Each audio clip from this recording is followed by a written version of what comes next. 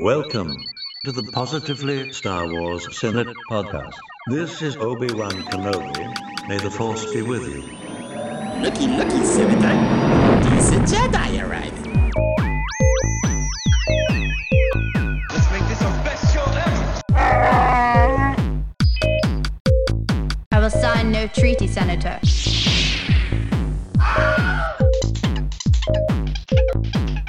I am the Senate. This is the way. Hello Star Wars fans and welcome to episode 33, the January 2023 episode of the Positively Star Wars Senate podcast. This episode was recorded on Sunday the 8th of January 2023, using the powerful dyad of the Force, which pairs two Force-sensitive beings, making them one in the Force and showing a connection that spans across time and space, otherwise known as Microsoft and Skype in this case. My name is Stephen, the Chancellor of the Senate, the obligatory Brit contingent in this otherwise American crew, as we all get together to talk positively about Star Wars for roughly the next few hours. This episode is brought to you by Wrecker, The cavalry has arrived! a clone commando of the Clone Force 99 who, due to genetic mutations, is much larger and stronger than the average clone. We would also quite often like to say, let's blow something up! That's about as good as I can do for now. Anyhow, so, as ever, before we get into things proper, it's time to have a quick word from our sponsors. Do you know what's going on? Maybe it's another drill. And that is indeed very quick. They're just getting quick every episode they are. Thanks very much to our sponsors. So, whereas I'm in the UK, I am also, as ever, joined with my positive friends from across the great vast pond in the United States of America. And this month I have, in Skype random order, Ron. Greetings and salutations, Senators and Chancellor. Ricky. Hello. Ryan.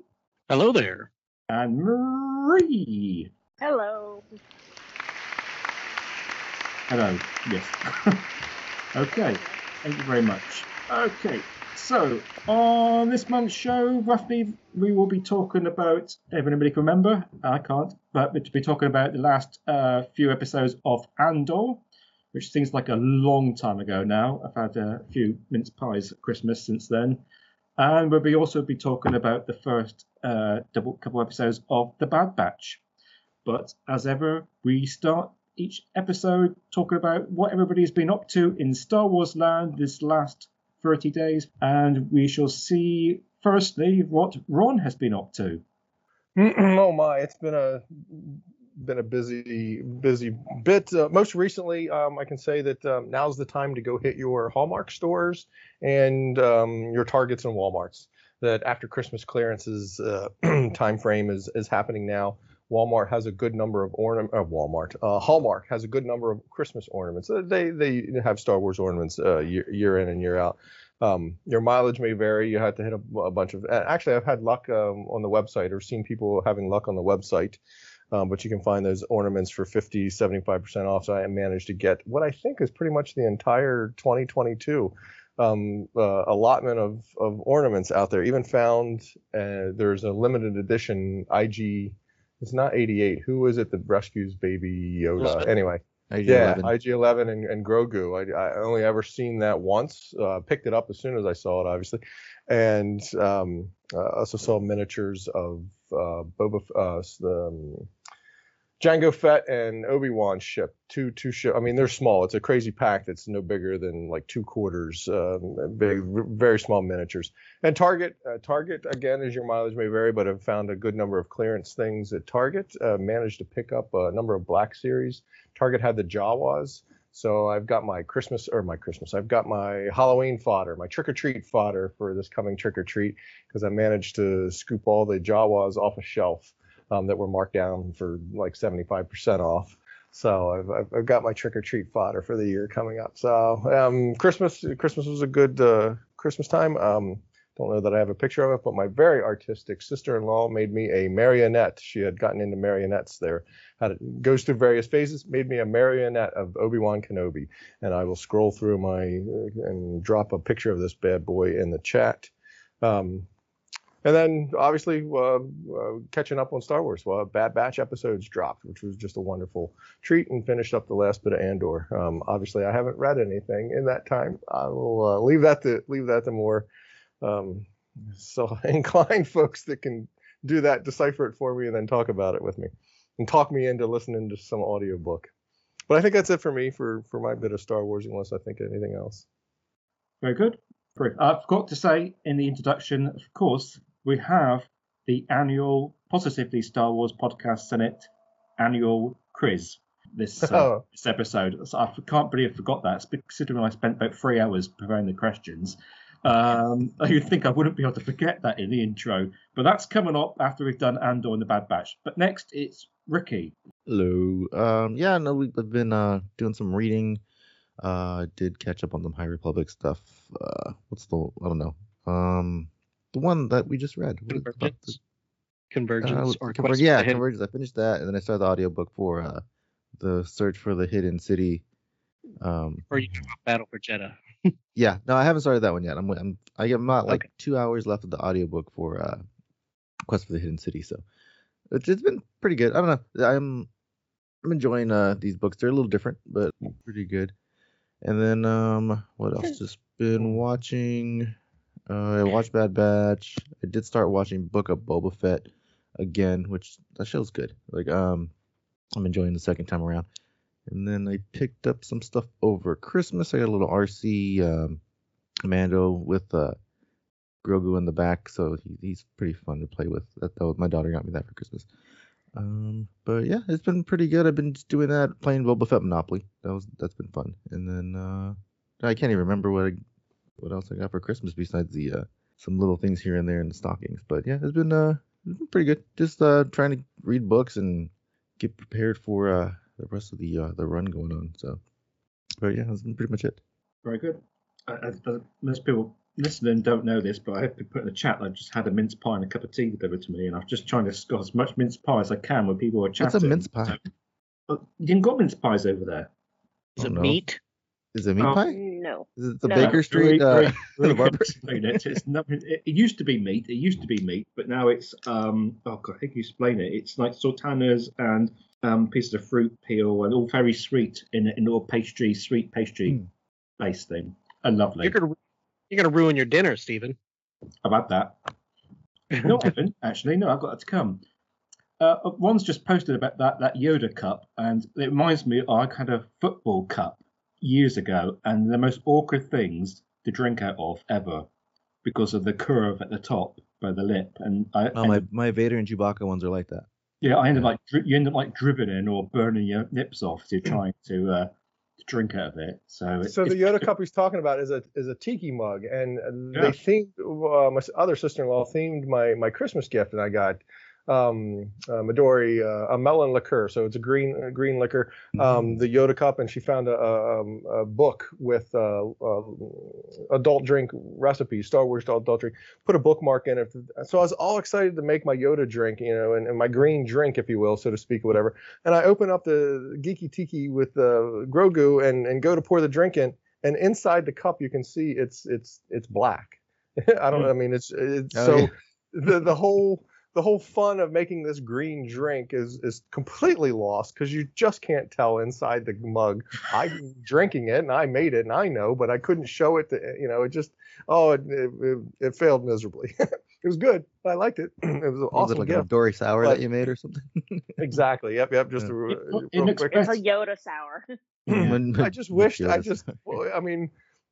I wished it was, wished it was white so that I could show off my green drink. I did that with blue milk one time, and it was in a cup you couldn't see through. So it was kind of pointless. Well, you could do that with my Geeky Tiki because it's a Jabba the Hutt. Is he white inside? He's white inside. Okay. Who knew? Yeah. I'm looking at my Jabba the Hutt one right now. It looks more like a planter than it does like an actual something that you can drink out of. And it has a little salacious crumb that's like a little tiny shot glass. Oh, jeez. Yeah, the whatever it goes like. So I wasn't very. to Stephen's point, yeah, it was a little bit tricky to drink out of, and I Yeah, don't know how the long best he's gonna fish last because look at. his ears are gonna eventually. But it was another cool Christmas gift. Ron, for the marionette, you should write the Force on the little handle so he can be connected to the Force all the time. Okay. So yeah, the marionette in the chat, the picture that I posted, to me looks a little more old Luke, but she knows I like Obi-Wan, so I knew that's what she was going for. It's a bit more like Ben with a beard to me. Not Ben. Help me out here. Uncle Owen. Uncle Owen, yeah. With a grey beard, yeah. I need to get a better picture of the lightsaber hilt because my sister-in-law, the artist, is fantastic in making the marionette over there, and her husband, his task, he always makes sure that the lightsaber hilts are dead on accurate because she made me a Yoda years ago, and his part of the project, he makes the lightsaber piece. So he went to great lengths to go to hardware stores and find all the right kind of little grommets and types of things to make this very accurate Obi-Wan. And he tells the story that the sister-in-law was like, don't worry about it, you're being too. He's like, no. This is going to Uncle Ron. We've got to make sure this is spot on. So I appreciate his attention to detail. Yeah, that costume was pretty accurate. It's good. It's really Ron, good. I have this thing where even if I'm not gonna buy it, whenever I go to the grocery store, I walk through the cereal aisle just to see if there's Star Wars cereal. I do the same, and I'm always disappointed because I never find any. So seeing that Frosted Flakes thing you posted, that was apparently that's at an Ollie's. Your mileage is going to vary. Yeah, we don't have Ollie's here.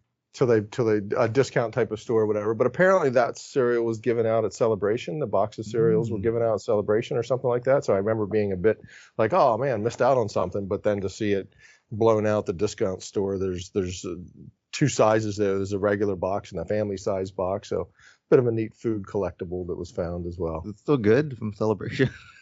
I really think the box is neat. Because it's Star Wars. I did not partake in the cereal. I like Frosted Flakes, but the light side, dark side, the chocolate. No, it just take it with you when you go to Celebration next time and just eat it. Should have been a Hoff flavored Frosted Flakes, shouldn't it? Okay. We've got to move on anyway. Okay, Brian, your turn. It's my Star Wars in this past month. For Christmas, I got a little B2 emo Funko Pop, as I have a ton of those. So, which surprisingly, the head bobbles. So I really enjoyed that one. And I know on the previous podcast I mentioned I probably wasn't going to buy the Convergence book, but I knew it wasn't going to appear. It wasn't appearing in my library, any of my apps that I used to get it. So I caved in and I found the book. So I bought Convergence, and I'm about 3/4 of the way through it as of this morning. So the High Republic Convergence book. So I'm really enjoying it. So hopefully I'll be able to finish that here in the next week. So other than that, just trying to watch. I only watched a couple episodes of Rebels. I can't say what I finished on, so I totally forgot. But, that's pretty much my Star Wars. And Convergence is the main thing, and just following along in the High Republic. Okay, very good. Now I'm trying to speak with a mouthful of mince pie. Okay, Marie, you're next. It's been pretty light on the Star Warsing, actually. I went back and I watched the sequel trilogy. I've been sick for the last couple weeks, or I had been sick for the last couple weeks because I came down with COVID right before Christmas. So I had a lot of time to sit and watch things. And one of the things I did was I watched the sequel trilogy, and I just really enjoyed it this time around. I don't know. I was probably just bored out of my skull. But I really, really got to sit down and just watch it and enjoy it. My Christmas was pretty light on the Star Wars, but I did get an Amazon exclusive Grogu Funko Pop, which I will have to take a picture of it for you guys at some point, or share my picture of it in any case. But that's really it at this point. I did watch The Bad Batch, of course. I watched it last night right before the storm hit, and I ended up staying up till midnight and then woke up at 4 a.m. So here I am. Other than that, I don't see any books that have grabbed my attention thus far, but one of these days, something or another will grab my attention, and I'll probably read it. And that's really it for now. Okay, just looking at the photo of your Jabba cup in quotes, I would put that. You're right, it looks like a flower pot, doesn't it? But It really does look like a flower pot. And Are those I the ones would you can find get that at the cantina, right? Nogas? this one was a Celebration exclusive, actually, from the celebration before the Anaheim celebration before last, so like 2017, maybe, I think. I don't remember. 17, 18, whenever that last one was before COVID hit. And then that was, I actually went out of my way to order it from Celebration because I didn't go that year. It's a bit like a special edition Jabba, when he's a bit more green. Yeah, he's a bit more greenish. He's got kind of like a yellow base, and he's greenish. So yeah, he's yellow on the inside, actually. So my bad, but the point still stands. You could probably still see the green really well. Yes. Okay. Right. Thank you very much, everybody. We are moving along, and we have got to go back in time a little bit here now to have a final say on Andor.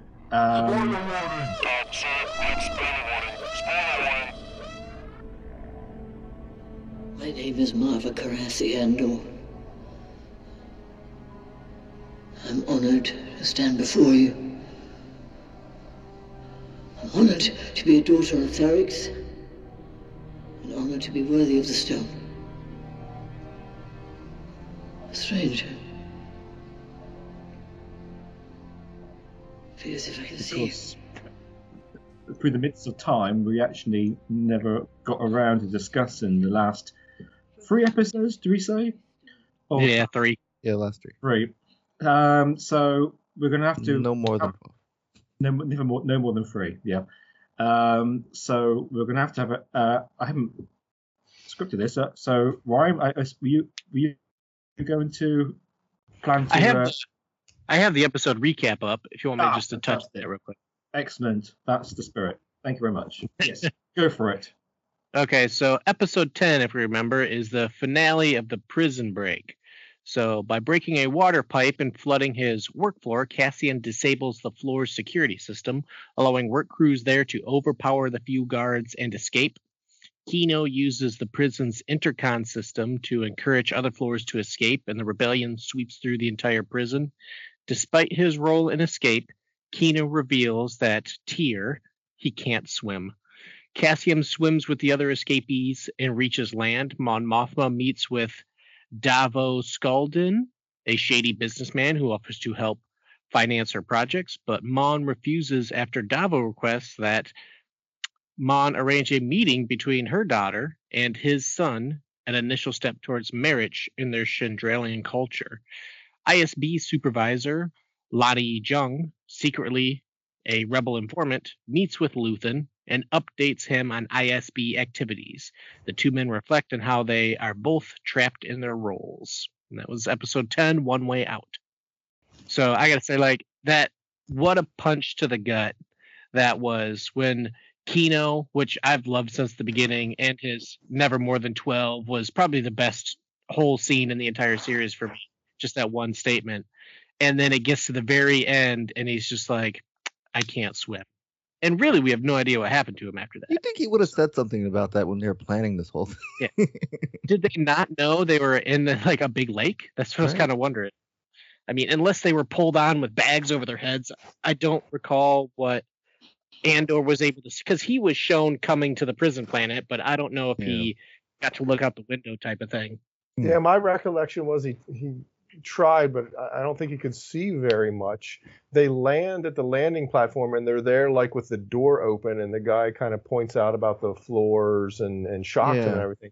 But if you didn't turn around to look, we, from our point of view as the audience, saw that there was water behind them, but the prisoners, if they don't turn around to look at that open door, they don't see it. And even that, then, do they even if they were to see that, I don't think they would know that they're completely surrounded by water. But boy, I'd run back into the facility and find something that I think might float. Like a door. Not that there's going to be a lot in there that probably could float or whatever. But yeah, you could just the fear factor of someone that just that has no idea. But it's a great line, a great tagline, a great way to deal with a character so that you don't have to, but could if you want him to come back later, type of thing. Whatever. It was very good. Episode 10. That was the one with you mentioned about the rogue the rebel infiltrator that was working for the Empire that comes. This was the episode that had the two not mantras but speeches, right? You had Kino Loy's speech to the prisoners, and then isn't that the one then at the end of the episode they have they're meeting there in the elevator lift. The end of he does have that speech with them where he's like, well, we're both traps, we both have to do things to escape, type of things. We're locked in these roles because he wants to get out. Lonnie's like, I don't want to do this anymore, it's getting too dangerous. And how he says they're going to discover the other guy that works for him, the bigger dude, I forgot his name. And again, Luthen's just like, well, if he gets captured, he gets captured, the rebellion's going to live on. So it's showing that he, his care is the rebellion, not the people. He wants to destroy the Empire regardless of the cost, type of thing. I did love the way that scene looked when they're talking there. It was like I got Empire Strikes Back kind of vibes from them walking in that stairway with the elevator there. It was pretty cool. Yeah. It does impart a sort of the rebellion is now bigger than any one individual. There's no getting out. You don't want to do this anymore. It has to live. We all know it does, but yeah, how does it get to that point, and what sacrifices are made? Who's lost to get to a point where the good guys can attack, Scarif can attack the Death Star. There's it's just such a powerful speech in showcasing what he has sacrificed or what he's done to get to this point, what he's orchestrated, what it kind of helped to sort of paint a much bigger picture as to what has gone into all of this to get us this far, that right now your sacrifice has to be worth it now at this point. There's no getting out. Yeah. So, and I think it was what else? Oh, the whole, and this drove me crazy when it originally came out. All these people were like rallying against Mon Mothma, like she's selling her daughter off. And even though it was revealed that it was her Chandrilan culture, she adamantly said, "No, I don't want to do this." And they were having the meeting with this guy, and when he offered, well, I would just like our kids to meet. I'm not scheduling an arranged marriage, but they just need to meet. But she knew what it was going to lead to, type of thing, and she's blatantly said pretty much no, get out. But then I've seen a whole bunch of people on the internet being like, well, she's trying to get. I was like, no, she's not. Like, she stood for her belief and said, get out. I agree. I didn't quite understand where that sort of vitriol came from in the internet in terms of did I miss something? She was, as soon as she realized what he suggested, she was like, yeah, no chance. So yeah. And I kind of missed too where the daughter was agreeable to it, but she doesn't run away kicking and scream, I guess, and that's in the next episode maybe or whatever. So maybe that's where people are thinking that that's the case or whatever, but that the daughter is sort of getting sucked into that Chandrilan history, and rightfully so. I could see she's sort of rebelling against her mom, who kind of turned her nose to it. She's getting into it for whatever reason. But to me, the way her daughter is taking to this arranged marriage, if you will, even though that's not what happened, that hurts even more the Monmouth. Hurt's not the right word, but it just makes her that much more a tragic character. We've already seen so much in her, so more, because she didn't want that for her daughter. She wasn't going to do that to her daughter. As much as she wanted the brother, wasn't going to do that. But yet it's happening anyway. And so, it's just that much more of, this poor lady, this poor character. She's got so much, so many weight on her shoulder. It's just, that one was just when you kind of find out her daughter's agreeable to it and she wanted no part of it. That one is just really hits home. It's her very. daughter's like, Her daughter's like rebelling against the nonconformity of her mom. Like, Yeah. you know. She doesn't want she doesn't want that Syndrillan culture, and she's like, well, now I do. And then the dad's okay with it. So it's 2 against 1, and she's just like, gosh, Don't they dang it. show her like in that room with the other girls that are all dressed the same and they're doing some kind of like Yes. Yeah. Yeah, I can't remember what they do. That's where she realized she's getting into that culture or diving it's into an it. occult. No. Yeah, it's like a religious ceremony or Yeah. religion class or something. It sounds like it sounds Yeah. almost like a CYC or whatever that was, like the that after school Catholic school stuff. Yeah, religious history. Yeah, it did seem like a Syndrillan religious history type of group meeting where they were going over the things. And yeah, so anyway, that was a cool, tough thing to see a character go through. To know that's yet something else that's going to impact Mon Mothma and all that she has to deal with in season 2. Looking forward to her arc. And it has an interesting thing that you guys might not see, but I totally do, because I am a daughter to a mother. And, this is a mother that has broken mold so that her daughter doesn't have to do what she did. And she's just, trying so hard to fit back into the mold. So I can imagine her pain as just speaking as an actual female, her pain at thinking, God, I did all this so that you wouldn't have to, and look what you're doing now. You're just going right back to what I was trying to get you to not follow in the first place, but you just want to be a little conformist. Some girls just want to do what girls do.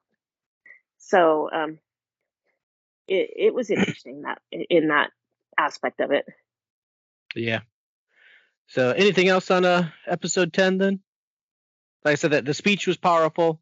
And I think that was the big part of it, that arc. Great, and I hope to see more Kino, like Ron said. He left him open. So it for didn't more. end with him saying I can't swim and then cut out. It went to the other conversation. I gotta rewatch it ended with Luthen and the guy talking in the basement. It's also another one of those occasions which, when it irks me in TV and stuff, and then do Star Wars with TV, when people jump from great heights into water and they're all okay. I get told if you jump from heights that you just land. The further you jump from, the more you end up jumping. It's like jumping onto concrete because the higher that you jump from. But they all seem to be. It seemed to be like it wasn't quite as high as I remembered it when they landed. So I don't know. Maybe just don't belly flop. Yeah, certainly don't want to do that. No, that's absolutely. And obviously, there's a complete lack of life rafts. But then, as we know, Empire health and safety standards aren't what they used to be. No. So. And you're hoping there's like no creatures in that water either. Exactly, it's got to be something. There's always a bigger fish. Yeah, absolutely. Yes. Okay. Next episode, wherever it was, episode 11. 11, Daughters of Ferrix. So Marva dies. Excuse me. Marva just dies.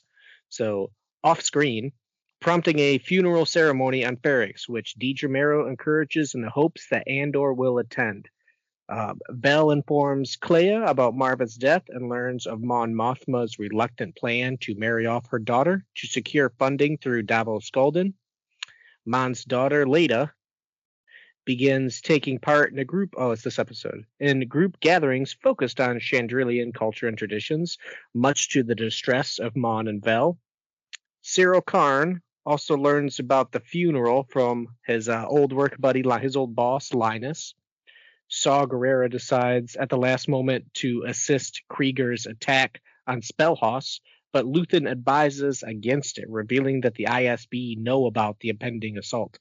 While returning to Coruscant, Luthen escapes from an Imperial patrol, destroying several TIE fighters and a tractor beam with a bunch of crazy weapons.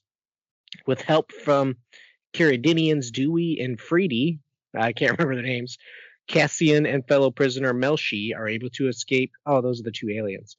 Are able to escape from Narcon 5 and travel to Niemos to recover Cassian's belongings. After Cassian discovers that Marva has passed, Cassian and Melshi part ways, intending to publicly expose the Empire's unjust prison system. So on that one, I gotta say it was kind of surprising to see Melshi go, but it also makes sense. Yeah. He's like, well, we need to spread the word, and Cassian's like, I got to handle some personal business. And he's like, okay, well, I'll just meet up with you later. He didn't think it was that important. He was just like, we'll meet back up again, brother. And they went the other way. Yeah, I wonder who got who into Mon's cell. Was it Melchi bringing Cassian into that cell, or was it Cassian bringing Melchi in? Because they both worked for Mon and Bale, I guess. Was it Mon and Bale? Yeah. It was mostly just Mon, right? That did what? Rogue One? In Rogue One. Oh, That was okay. later.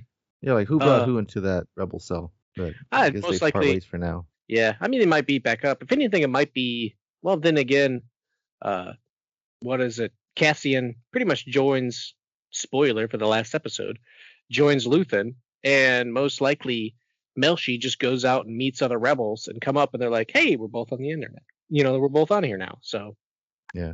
So, but yeah, it's also Marva's death off screen. Again, there's a lot of interesting choices that if you look at it after the fact, it makes sense. So rather than deal with like this big, long, drawn out death, it's just Yeah. like, oh yeah, she died of old age. She didn't sacrifice. She didn't do all this. She just passed away. Well, and it left it like okay. I kept thinking that she was gonna show up, like if it was like some kind of ruse or something, Yeah, that, or she never got to tell, or Cassie never got to tell her that, oh, it was me type of thing. But that's really not his character Right. either. So there's all these expectations that kind of people have, but then after the fact, like after everything's calmed down, you're like, that was a good decision. Just having her pass away, and then her final moment being her big speech in the final episode. So this was more Somehow just Marvel returned. yeah, I was more going of to say a- myself. 'Cause I always figured that she knew that Andor was involved in all that other stuff anyway. And I got the feeling that she knew, but they just one of those things that were unsaid between them. Yeah, this was more of a gathering episode. So they're putting everybody in place, putting the story back together. Again, Saw Gerrera stuff was interesting because he's like, all right, I'm ready to fight. And again, Luthen's like, no, we're just going to let everything pass. He almost said, you're more valuable than others. He didn't want to risk losing Saw. Yeah, because like that would have been like, I mean, whoever was gonna go in there and help that other guy was gonna just get taken out. So which did that happen in this episode? Or was that the next one when they actually show all that stuff going on? I can't remember. No, it was this episode. It should have been this episode because Yeah. the next episode was When they showed was the guy's all- face, just real quick, like or as a hollow, the guy that they were trying to go at, that Krieger, what was his name? Oh, yeah. Anto Krieger, right? Anto Krieger. Yeah, Well, it so can't be Saw because Saw's not gonna get taken out. So, yeah. yeah, And then the Saw think has it's great. returned. awesome Luthen shooting lasers out of his ship. Oh, is that this one? Was that this Yeah, one? that was this one. Yeah, Wow. that's Yeah. the most Star Wars thing to happen in this whole in this whole And he series. freaking like, I don't care about your tractor beam, like launches shrapnel at it, which I think they were pretty surprised at. They're like, nobody does that anymore. Yeah. Like, it's all these old weapons that nobody uses or way of thinking. It's like, oh, they can't shoot at us, so he just throws shrapnel, and it's brilliant. Throws a bunch of rocks at a tractor beam that sucks up all the rocks.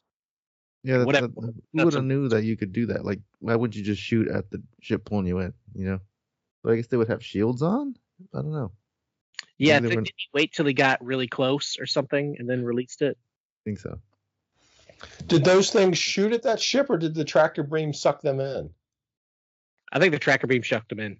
Like he Yeah, dumped. kinda- That's how I that's view kind it. of what. That's kind of how I viewed it too. It does kind of look like they shoot out of there, but then I was like, well, but there's also some aspect of, would a tractor beam be its own detriment in that sense, right? If you throw a bunch of shrapnel out, although, let's see, I guess the ship is trying to pull away, so that's why the Yeah. ship's not necessarily He getting increased sucked it to in. full- The shrapnel Increased just it to gets full dropped out. strength.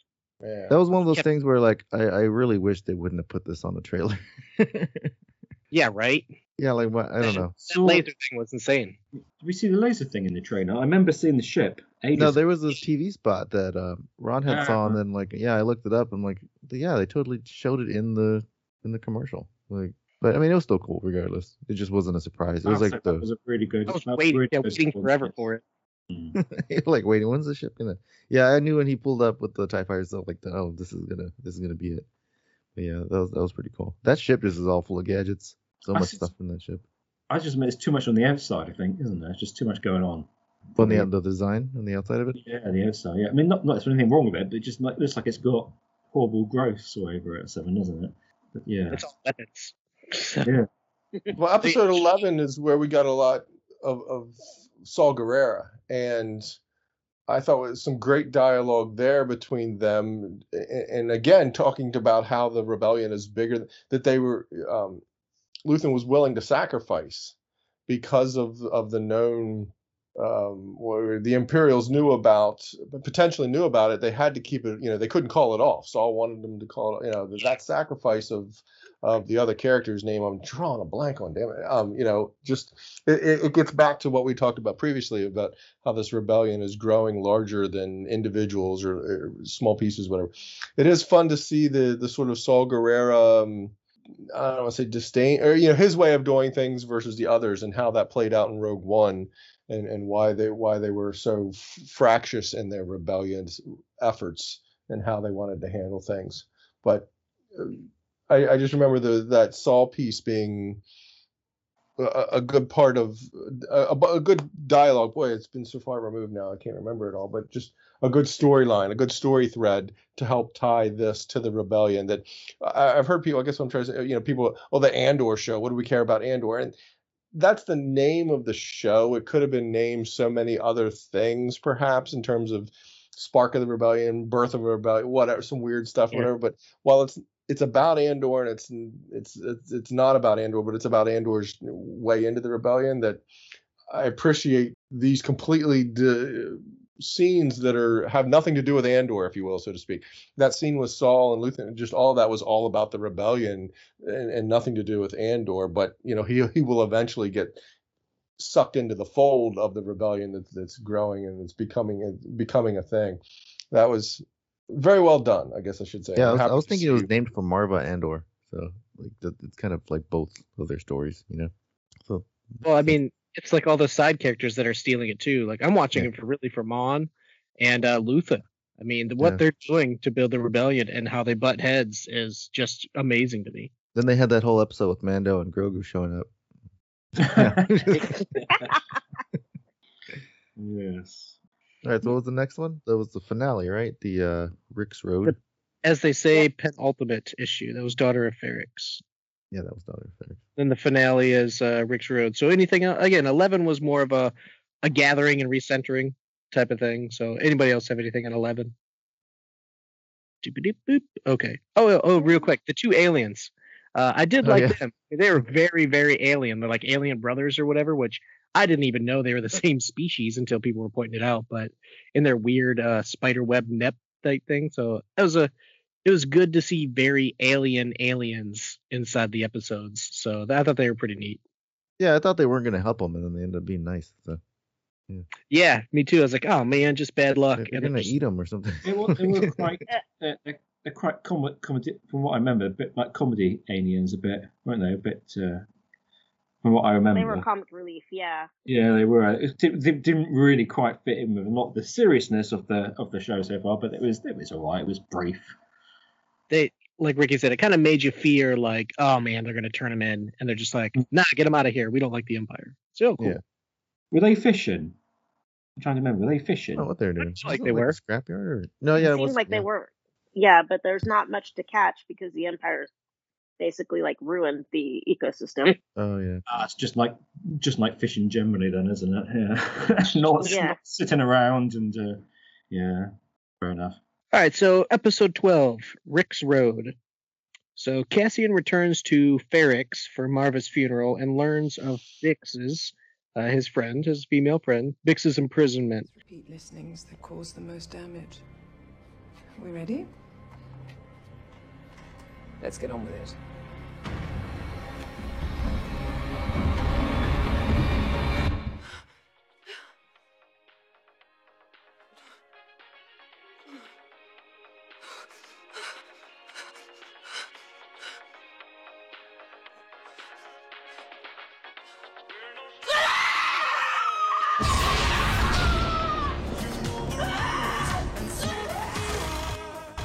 Dedra Miro and the local Imperial garrison prepare to use the funeral to capture Andor for questioning regarding access, while Luthen plans, with Vel and Cinta's assistance, to kill Cassian using the Imperial ambush as cover. The ISB succeed in stopping Krieger's attack, off-screen, but leave no prisoners, angering Miro, because I think it was something like dead men tell no tales type of stuff.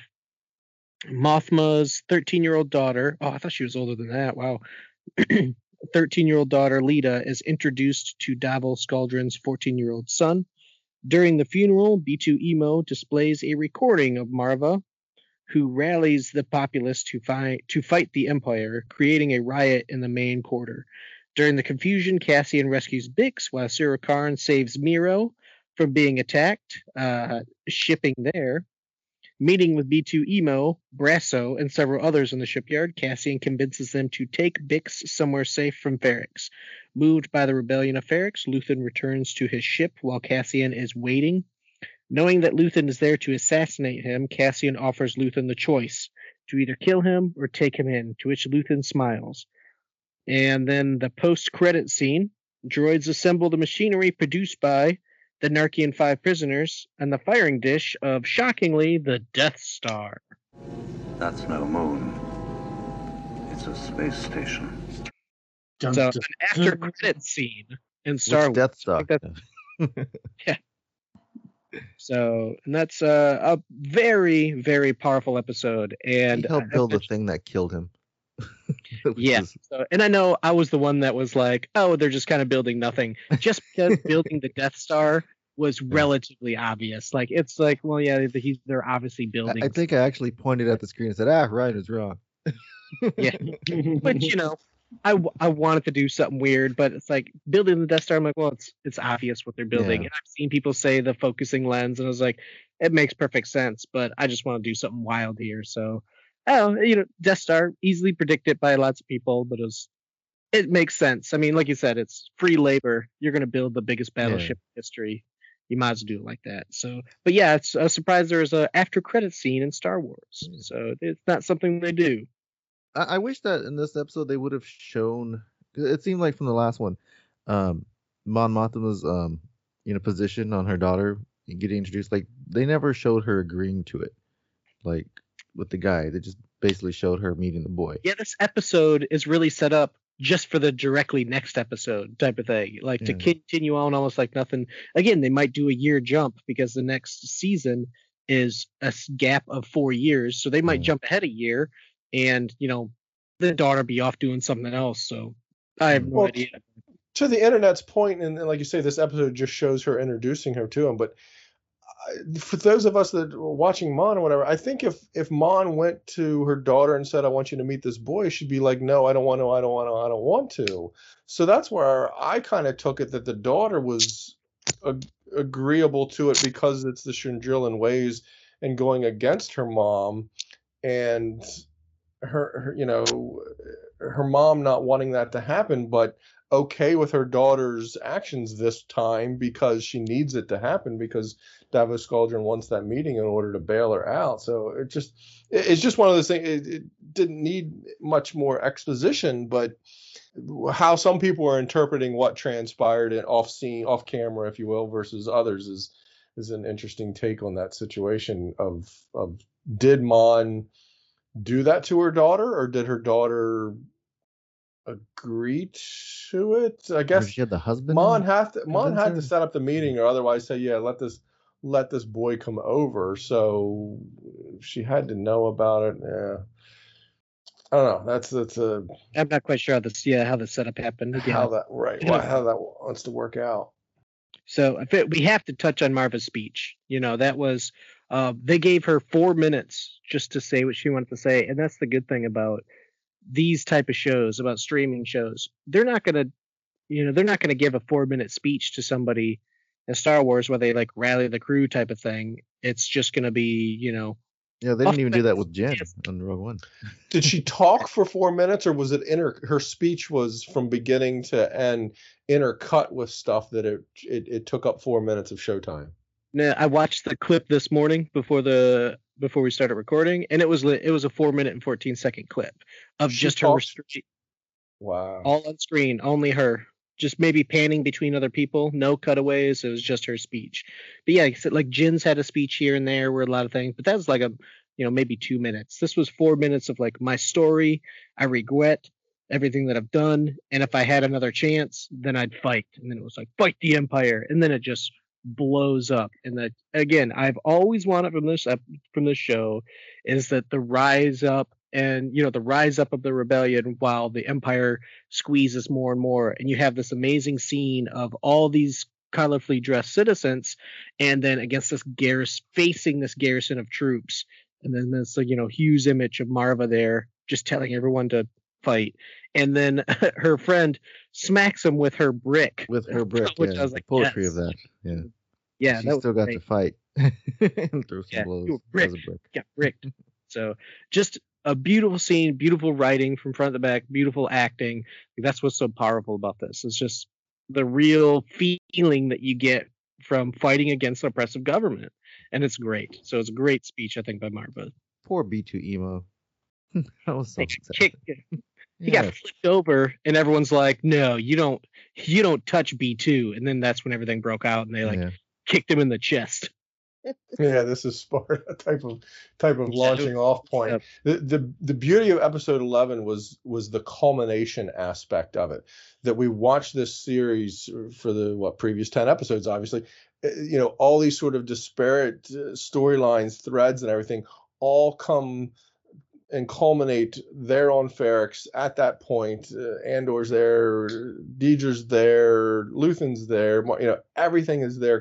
Like I said, it's just a testament to the beautiful writing and the storytelling aspect of what they did here to sort of tell Andor's story, but to tie it into the birth of the rebellion, or how the rebellion, like I said, how people were fighting against this empire as it squeezes more and more. People are getting frustrated more and more to the point where they do fight and push back against it. That there was the intrigue. The one character tries to sell out Andor, tries to find out. It was the guy that I think shook down Andor in the very first episode, like, where's my money, and had the muscle behind him, and Andor's like, what are you working for him now? That character was the one that ends up finding out he's coming to town or whatever, and takes it to the Empire, and I think he ends up getting doesn't he get killed or something? They use him for his info and move on, that type of sacrifice, that type of character story. But the culmination aspect of episode 11 was so well done. All the threads, Mon's Mon building the Mothma's tension and all that stuff. Yeah, that tension, just so beautifully well done, to the point of, you had that line of either kill me or take me in.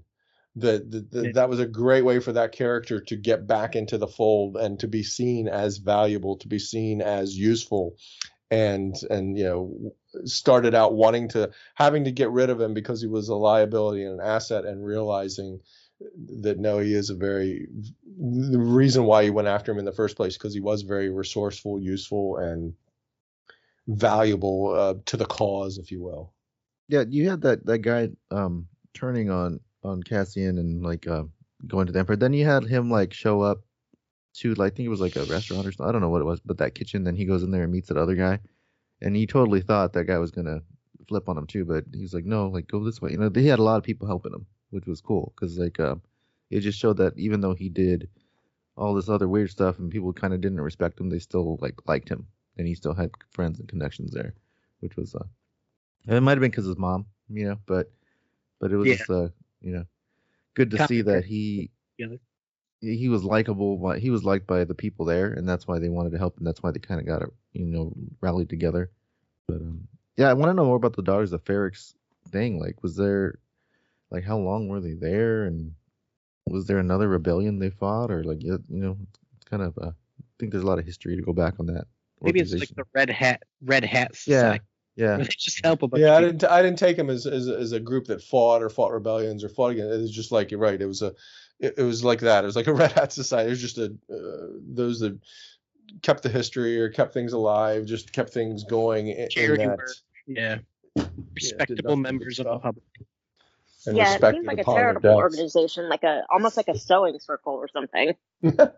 This is the episode Mon plays her driver, so to speak, right? Doesn't she accuse isn't this is the one that has the speech about your gambling that she sets up where her money problems are because she thinks her driver is a spy, and they have a conversation or something or whatever, so that he takes that back. Not that she knows he's going to, but if he's truly a spy, she lays the groundwork. Again, it just speaks to the beauty of this character and how well written she is. She's got the sense to do this sort of thing, have this sort of conversation, to accuse her husband of the gambling or whatever, and that's where the money's going, so that the driver then takes that back, and they don't look into it as much, or the money that comes in. There's an explanation for it, so to speak, if you will, if that guy's truly. We all know we end up knowing he's a spy, right? But she suspects it. I don't think she knows it, right? Well, they said it in the first 2 episodes, where it's like the Empire's watching every move that I make. She just assumes that he reports back. She just assumes, right? She just assumes, but she's actually correct in that. And what's even funnier about that is that the more the more that what's his face, Perrin, tries to deny it, the more it's going to seem like it's actually happening. That's the actual explanation for where this money is going. See, and I was wondering if that was actually a thing, though. Did he actually have gambling debts, and he knew he was in trouble? I don't know. No, because this is the one that has the line where he's like, her husband says, clearly someone's lying to you, and she's like, yeah, on that we can agree, because he's truly trying to be truthful in terms of saying, I haven't been gambling. He's honestly saying someone's lying to you about these gambling debts. But to Marie's point, that the more he's pushing back against it and saying, no, I didn't do it. It's really sort of solidifying it in the driver's mind, in the driver's ear, that she's really calling him out, that there's really some strife about this gambling thing, because he's adamant about it. Wasn't me. No, somebody's lying to you. I didn't do it. Wasn't there. Nobody saw me do it. Can't prove anything. And she's like, no, somebody's lying to me. All right. On that we can agree, type of line that, to Marie's point, that it really sort of solidifies that in there. Again, it speaks to the great story and the beautiful writing of Andor that it's a we've seen all season. As far as that's concerned, to the as far as the Empire is concerned, is what I'm trying to say, because that way, the more he fights against it, the more the Imperial the agents that are looking at this are going, oh yeah, he's the cause of that, and they might not look any further into it. But although that kind of, I don't know, Dedra's kind of a smart cookie. She might piece things Does together. it get to her? That guy did. So. Yeah, that guy did. I don't know, because he's an Imperial agent, so I don't know if he's working with the ISB or whoever he's working with. But I would assume that he's working with ISB. He's a plant. It's a meme picture. It's from Sunny in Philadelphia. It's where he's acting all crazy, and there's the string board behind him with all these threads and connections, and this point and that point, and all this crazy theory. Is there any thread between Mon Mothma and Dedra Meero? Right, Dedra doesn't have any thoughts and knowledge about or Mon. Concerns about Mon, right? That's a different area, a different level. At this point, right? At this point, there's no threat. But if Imperials are watching her, you can assume that it's ISB that's got an eye on her. Yeah. Well, she totally fell apart too, the way what's his name, Cyril did in the first episode, like getting her boots on the ground. Oh, during the battle, yeah, she got whooped. Yeah, she was just like overwhelmed, didn't know what she was like, over her head with that whole thing. Which it was really cliche that he came and picked her up, and then they had their little. Oh. I was like, why? This is like the ship that you love to hate and you want to see it sink. Oh yeah, like she would have been a little stronger and had some stuff more. I don't know. It was just kind of like to hold her own. She got like one brick to the face and she was down and then got blown up. I was like, dang, man. Cyril swoops in and lovingly embraces her and they're like all close. And I was like, kiss. Hair blowing in the wind and on a horse. Yeah. And pulling each other's hair. Like, yeah, it's crazy. It was a bit awkward. Not awkward. It was awkward, but it was also a bit off for the series, for everything else that we've seen in all of this, for her to be so weak in that moment, frail, Humbled. scared in that moment, let's say, for her to have that being shown on her face, and then for him to find in that crowd, in that sea of people and melee that's going on, in the mosh pit of craziness that was happening there at Rick's Road, and he is able to find her, scoop her up, grab a weapon, and rescue her out of there was very. He was also just different. only watching her the whole time. Remember, he was that's true. We'll have to figure out how. We'll have to see how this plays out, because I'm looking at it going, oh, if it's me, I'm going, oh God, he stalked me all this way. Yeah, I don't think it'll be a relationship, but yeah, I think they'll be closer now, type of thing. Willing to work with him, maybe. Do you think they're both still gonna stay on the Empire side, or you think she's gonna switch? I don't know about that. She seems a little bit too hardcore. I think Cyril is the easier one to. But they might throw her away. The way they threw him away, Yeah, it's true. She wasn't supposed to even be there, and then all this and madness happened. And then she botched the whole thing because the whole point of them is to keep things quiet and keep things on the low, and she didn't do that. She kind of failed to do that.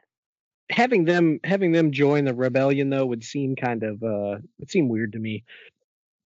Having them kind of turn good just because I agree with you, Marie, that it's like they're definitely gonna be mad that this failed. She might get punished or something, but then to be like, well, I'm joining the rebellion. It's they might both go rogue and hunt Luthen, so Yeah, I'd be fine with that, long as they're still like the villains of the show type of thing. It's even if they go rogue and they're not involved with it, and they get involved in something else. They that's still want their revenge. Yeah. Yeah, I don't mind having a heel face turn, but make it number one, make it believable, and number two, don't do it with Dedra. Just don't. Oh yeah, I don't want them to be faces. No, yeah, keep them bad, even if they're even if they're not in the Empire. Season 2 is gonna start off with them like sitting down, and he has a bowl of cereal, and he gives her an extra spoon. That's love. Oh God. At one point in time, I had a theory about Cyril being able to go to the rebellion because he was so mad at how they treated him. I don't remember what it was now, but now at this point, he's so far in the way he's. How did Cyril? Oh, a friend. No, the captain called him at home and told him that the mom had died. To say, how did Cyril end up there? But yeah, somebody called him. Yeah. The guy that was loyal, the guy that was loyal to him called him from somewhere to let him know he died. So yeah, he ends up there. Just happens upon seeing Deirdre and watching the whole thing to transpire. Yeah, that I think he's Cyril's too by the rules and wanting justice to take place for the two people that were murdered by Andor. That guy stays there, right? At the end, they kind of show him just still sitting there, and everything's done, and he's kind of just like, The old boss. Linus? He was looking at like a no, he shop. wasn't his boss. He was his boss. That was his. No, the guy that called Cyril, that was like his old boss when he was in the military thing. Or no, he was his commander. He was like the guy that led the troops when it was time to go to. Yeah, he was. That was a great speech, sir. He was like a sergeant that commanded the troops.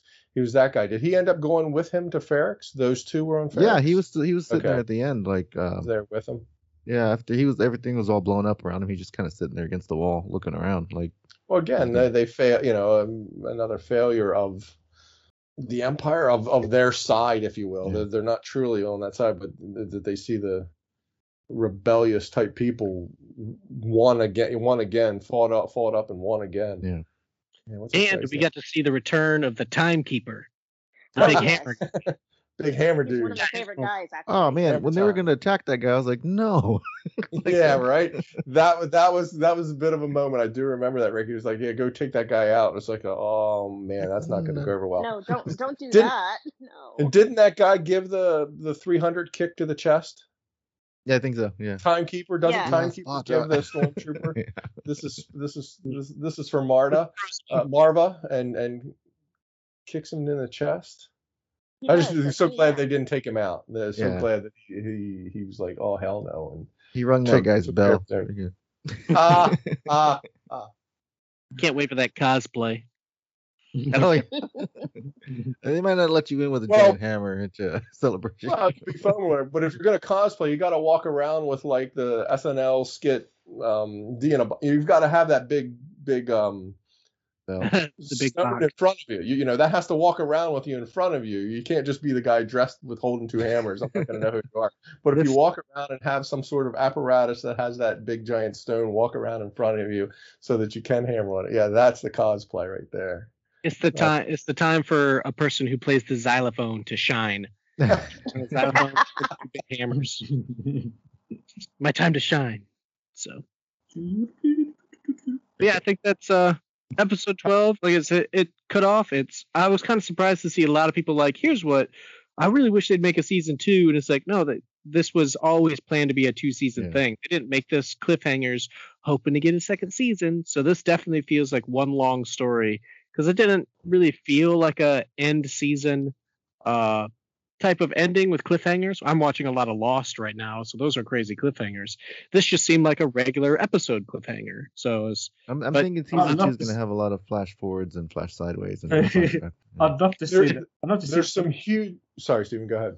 I was going to say I'd love to see them at some point put these together, join some of the episodes ahead, and make them into 3 episode arcs, or join the whole thing together into one big feature length episode. Because for me, that you've got 6 or 7 minutes of credits at the end of each episode, got that long opening credit thing. I think for a rewatch, it'd be a whole lot easier. You can just flick straight on to the next episode. But I think you can just skip the intro. I think it would be nice if they just joined some of them together a bit. But I don't think that will happen. They'd probably be on YouTube already. But I hope season 2 goes back to explore his sister and all that stuff, because that just seemed like it was a loose end. Oh, that's not happening. Yeah, there's a lot of stuff. Yeah. Season 2, they've already talked about how it's going to jump around.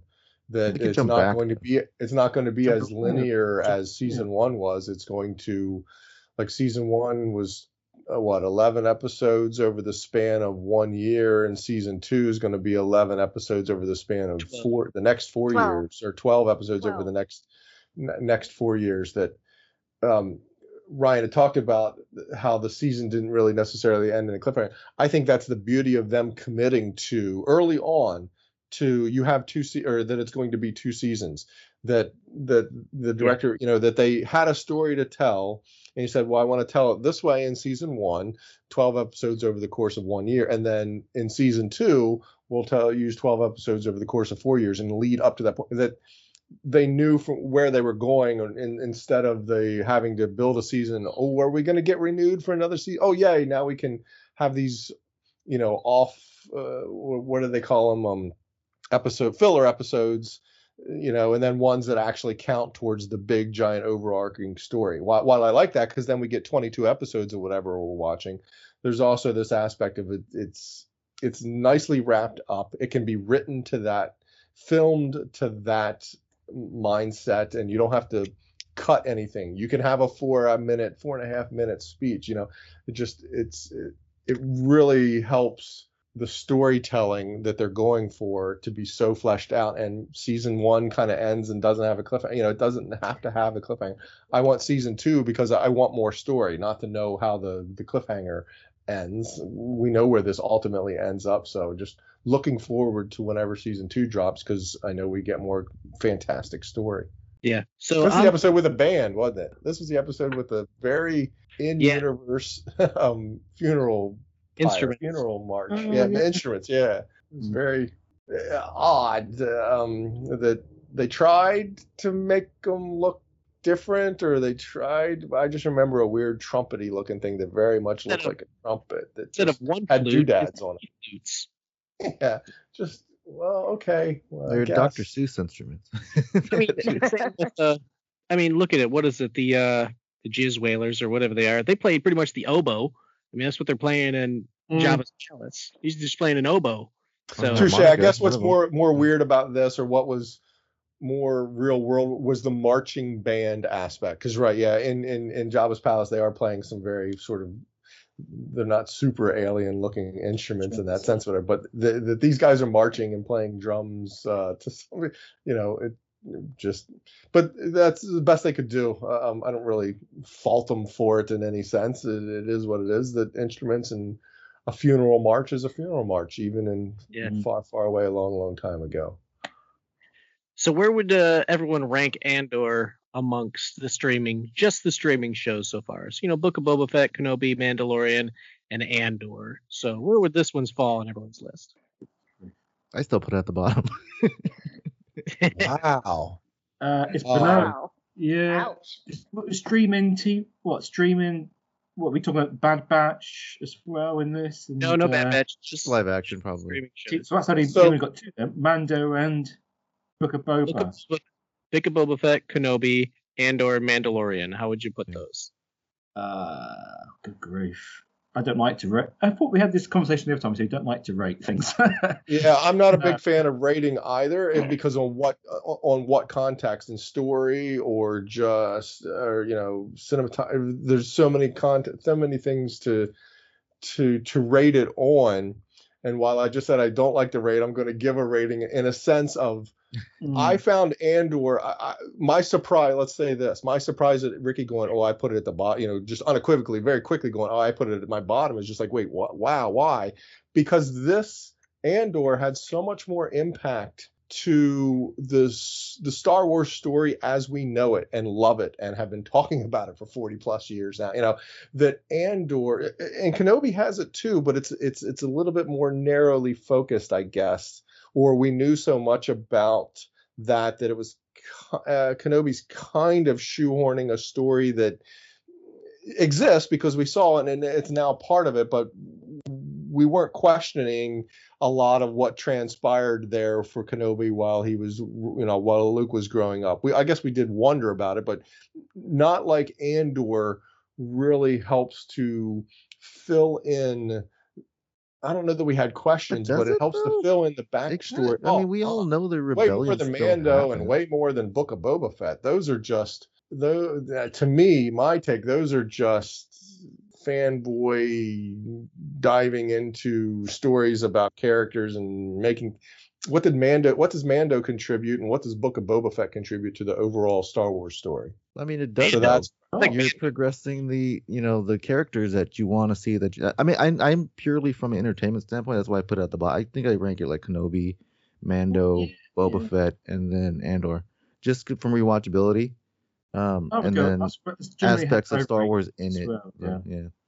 I think it's to me, cinematography, whatever it is, in terms of characters and dialogue and stuff, it's right up there. But it's a bit like Schindler's List. I thought that was one of the best movies I've ever seen. Very emotional, very well acted, fantastic, absolutely fantastic. I'm in a rush to watch it again. No, I agree. I haven't seen it again since I've watched it. So, but I can't deny that when I did watch it, I really enjoyed it. I thought it was really good. But if it comes to what am I going to put on and rewatch again anytime soon, it's probably more likely. Actually, it's probably more likely it's going to be Mando and Boba Fett. Actually, I really do need to rewatch them again. I should say I'm not so raw with Rogue One either. So I think I'm like more of the fantasy kind of. I have rewatched several times. Yeah, Rogue One's probably my third favorite overall Star Wars film. I love Rogue One. Same here. But Rogue One, I definitely agree, brings a lot to the Star Wars universe. I mean, Andor, I kind of agree with Ricky. I don't think if we hadn't had Andor, would we have missed out on a lot of background info? No, I don't think we would have. Whereas all that Mothma stuff? Not to make the monologue, I'm just talking about what we kind of knew was going on at that time. It's succeeded in adding information that really we didn't know that we needed, but we're happy to have. The Mon Mothma stuff. That is true. I think Mando, out of all of them, adds the most to the universe because it's actually continuing on from where we finished off in some respects. Luke and adding stuff that we don't know what's going on in that sequel trilogy-ish coming up era in between the OT and the STs. It's actually adding some. We have no idea so much what's going on. So I think in terms of adding to the Star Wars universe, I think Mando does probably the biggest. Adding season 2, so of course. It's adding content. I agree, but it's adding content. It's not doing anything to expand. I think everything happened in Andor was kind of predictable, story. Like, you kind of knew where it was going from the beginning. Like, I don't know. I wasn't surprised by anything in Andor. I guess I'm saying, like, I knew that They We were knew gonna Mon try to Mothma catch went him through at all the this end. strife and peril and No, we didn't. We didn't. and had to deal with so much. Yeah, I don't know that I could so No, much right. into this, and it speaks to the Right. the rebellious nature of all these various different planets, as Ryan says, and dealing with the Empire. We knew something had to happen in order for it to build a rebellion, but like Rogue One taught us, it wasn't a well-formed, well-agreed upon rebellion. If it wasn't for Rogue One, those fighters going rogue, they were going to disband and be scattered to the wind of we can't fight this. So like Rebels, you I had don't know. them fighting I will against always Spawn Rebels too. So like they disagreeing. Andor got more rewatchability out of me immediately. There was so much to it, so much going on that I ended up watching it.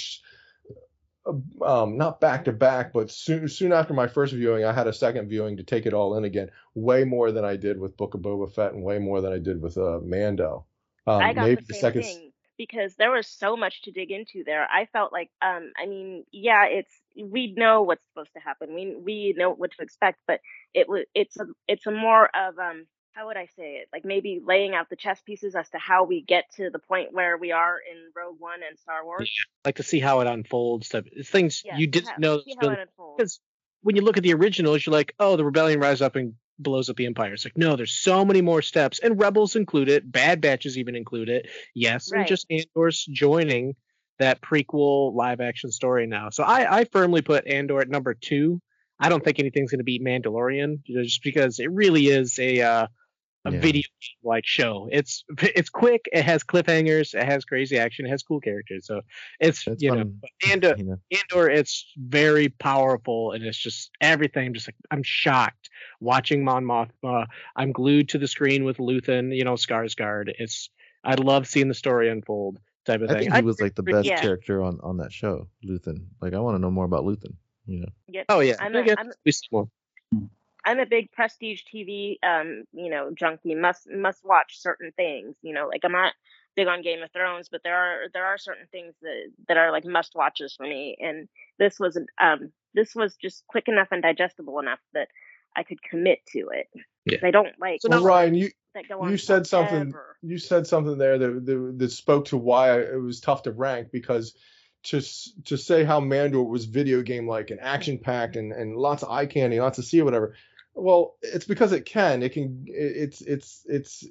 that director playing with his toys in his toy box and having fun with his character and all, so to me, that's where I have a problem trying to rate them, because they're two different types of stories that Andor can't have all of that type of action. The story that it's trying to tell just doesn't lend itself. It's tough to compare the two when you get to that type of comparison. Cinematography, I think, is a bit unfair because of COVID. COVID sort of hamstrung Kenobi a little bit in what they could do and where they could go, and big scenes with lots of people and all that sort of stuff that Andor didn't seem to have.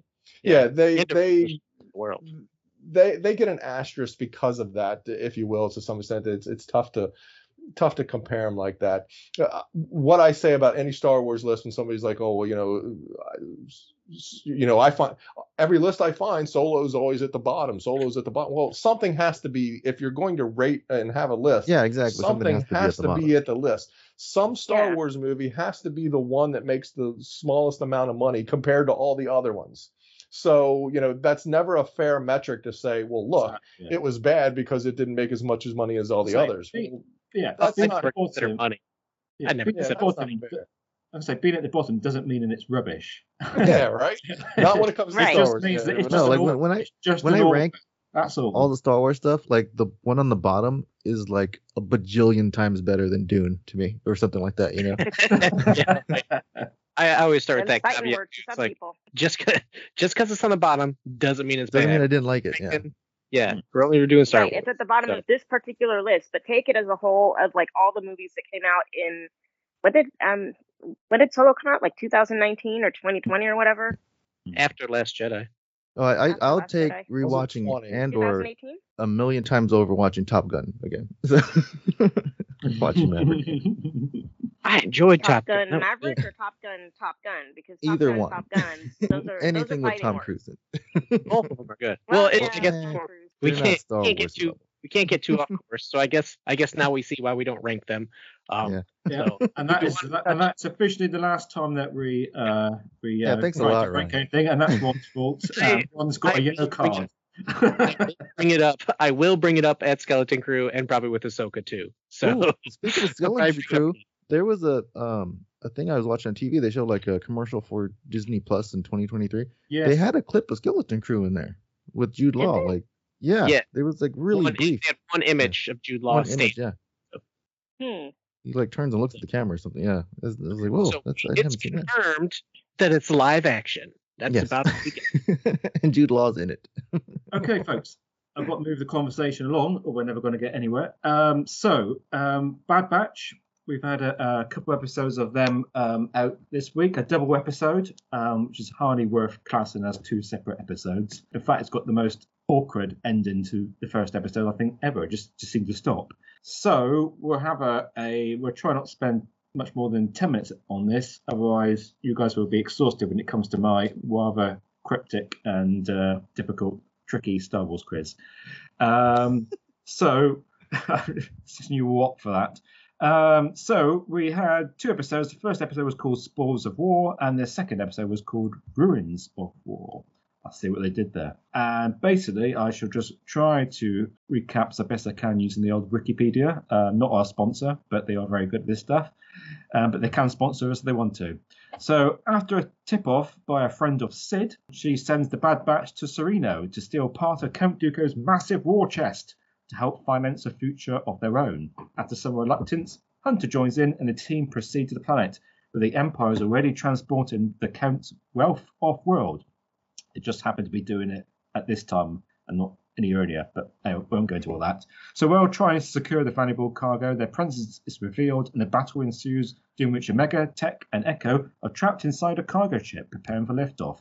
Fighting their way off the cargo container, they attempt to use its re-entry thrusters to make a safe escape landing, while Hunter and Wrecker try to lose their pursuers in the bombed-out ruins of the nearby city, which takes us into episode 2, where their cargo container crashes on Sereno's service while trying to make their way back to the Marauder, that being Bad Batch's main ship. Omega, Tech, Echo meet Romar Edel, a local man with a moustache who is hiding in the woods. And while conversing with him, the clones get a first impression of what a free life must be like. Actually, I didn't get that at all when I wrote this. I didn't come up to me when I was watching this. Anyhow, in an unattended moment, Omega sneaks out to recover more funds from the war chest. Echo and Tech go after her, resulting in a clash with the Imperial search parties, whom the three escape with Romar's help. Hunter and Wrecker fight free of their encirclement and reunite with their friends. With the confirmation of Clone Force's 99 survival, Vice Admiral Rampart fears punishment for his failure to eliminate them, and decides to keep this fat secret from Governor Tarkin, which actually means that he doesn't say here he killed Commander, what's he called? Yeah. Wilco. Yeah, so I'd just like to say, rest in peace, Commander Wilco. We hardly knew ye. So there we go, folks. Bad Batch is back, and it's almost like it's never been away. It's the same old fun and frolics. But with the added dimension of a little bit of Clone Wars separatism Dooku kind of element. They had new paint jobs on their helmets. Yes, they have all. They've all been to a new costume shop and got everything all. Well, yeah, more than just their helmet, their whole kit. Wave 2 toys coming soon. I just knew as soon as they got on Dooku's planet, like I bet they're going to go. Where will they go? And that building, I bet they go to the throne room because the only bit we're going to recognise, isn't it? Let's face it. So they have to go in there at some point. I was thinking, I was like, have we ever seen Sereno? And then they show that throne room. I'm like, oh yeah. It's good to see Omega like really grown as a character too. Like she's really good at that bow shot now. She was crushing them. Oh yeah, little crabs. It's getting Dungeons and Dragons vibes of that bow thing. Yeah, when the Dungeons and Dragons had this thing like that, didn't they? She's gotten accurate, and she was she doesn't have the spindly arms anymore, or whatever. Because isn't she hanging from a when they're escaping the crabs or whatever, she's hanging from the tow Right. wire or whatever by her hands or something something. I just remember she was just like, wow, okay, she's gotten a heck of a lot stronger, because to hold yourself up on that rope or to dangle above the crabs on that rope or whatever, the arm strength there is it takes a lot to hold on to that, just to hold on to that while you're. I'd just like to say quickly, Ron, this is a cartoon. Oh. I imagine that she's not. Yeah, I know. You know, I'm just joking. But you see all sorts of daft things in cartoons, don't you? But yes. I was thinking I'll have chaffs on my hands, trying to do all that stuff for real. But yeah. Trying to hold on to that. Exciting first episode, the opening, just whatever they're heisting, whatever it is they're doing, and these weird crabs. Very sentient crabs, right? They're like aware that the ship is what you want to attack, and that they're stealing whatever it is they're stealing, and that's loot. These are some awesome sentient crab creature aliens, that's for sure. And they left that a little bit of a mystery too, huh? We don't know what's in the case yet.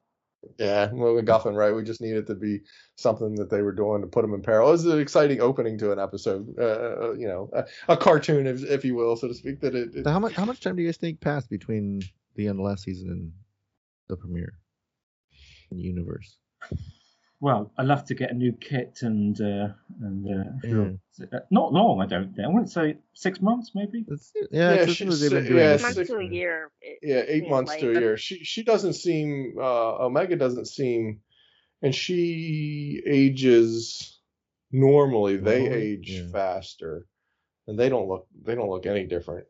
Do they though? I wonder. Do they age the same? Some have accelerated aging and some don't, because remember, Boba didn't have accelerated aging. Well, that's why I don't think Omega. I think Omega is going to be normal. But I thought the clones. Is there anything to Clone Force 99, or They're does not it? the same So like the other ones. Is the accelerated aging just in the early parts? Do we know that it continues throughout the life of that they aged very quickly to get up to speed and be strong and capable, or whatever you want to say. But then does it taper off and then it's a normal? I don't think it continues throughout their life cycle, because imagine if they did that, it would age them too rapidly, and they would become old and during the war, go back to being more like they would lose strength and mental acuity and all that kind of thing, coordination. It would be a problem to You'd have a bunch of troopers with glasses. That's the one thing my nephew asked me about is like glasses, hip replacements. My nephew asked me about the Bad Batch. He's like, what happens to the clones? And I'm like, well, that's kind of why we're going to need to watch Bad Batch 2, season 2. Yeah. I think it might have some stories. Like, yeah, well, I really want to know what happens to them. I'm like, well, so do I. But I think that's what we're gonna end up seeing in some way, shape, or form. Yeah. Send them all to Andor and they get eaten by Ewoks.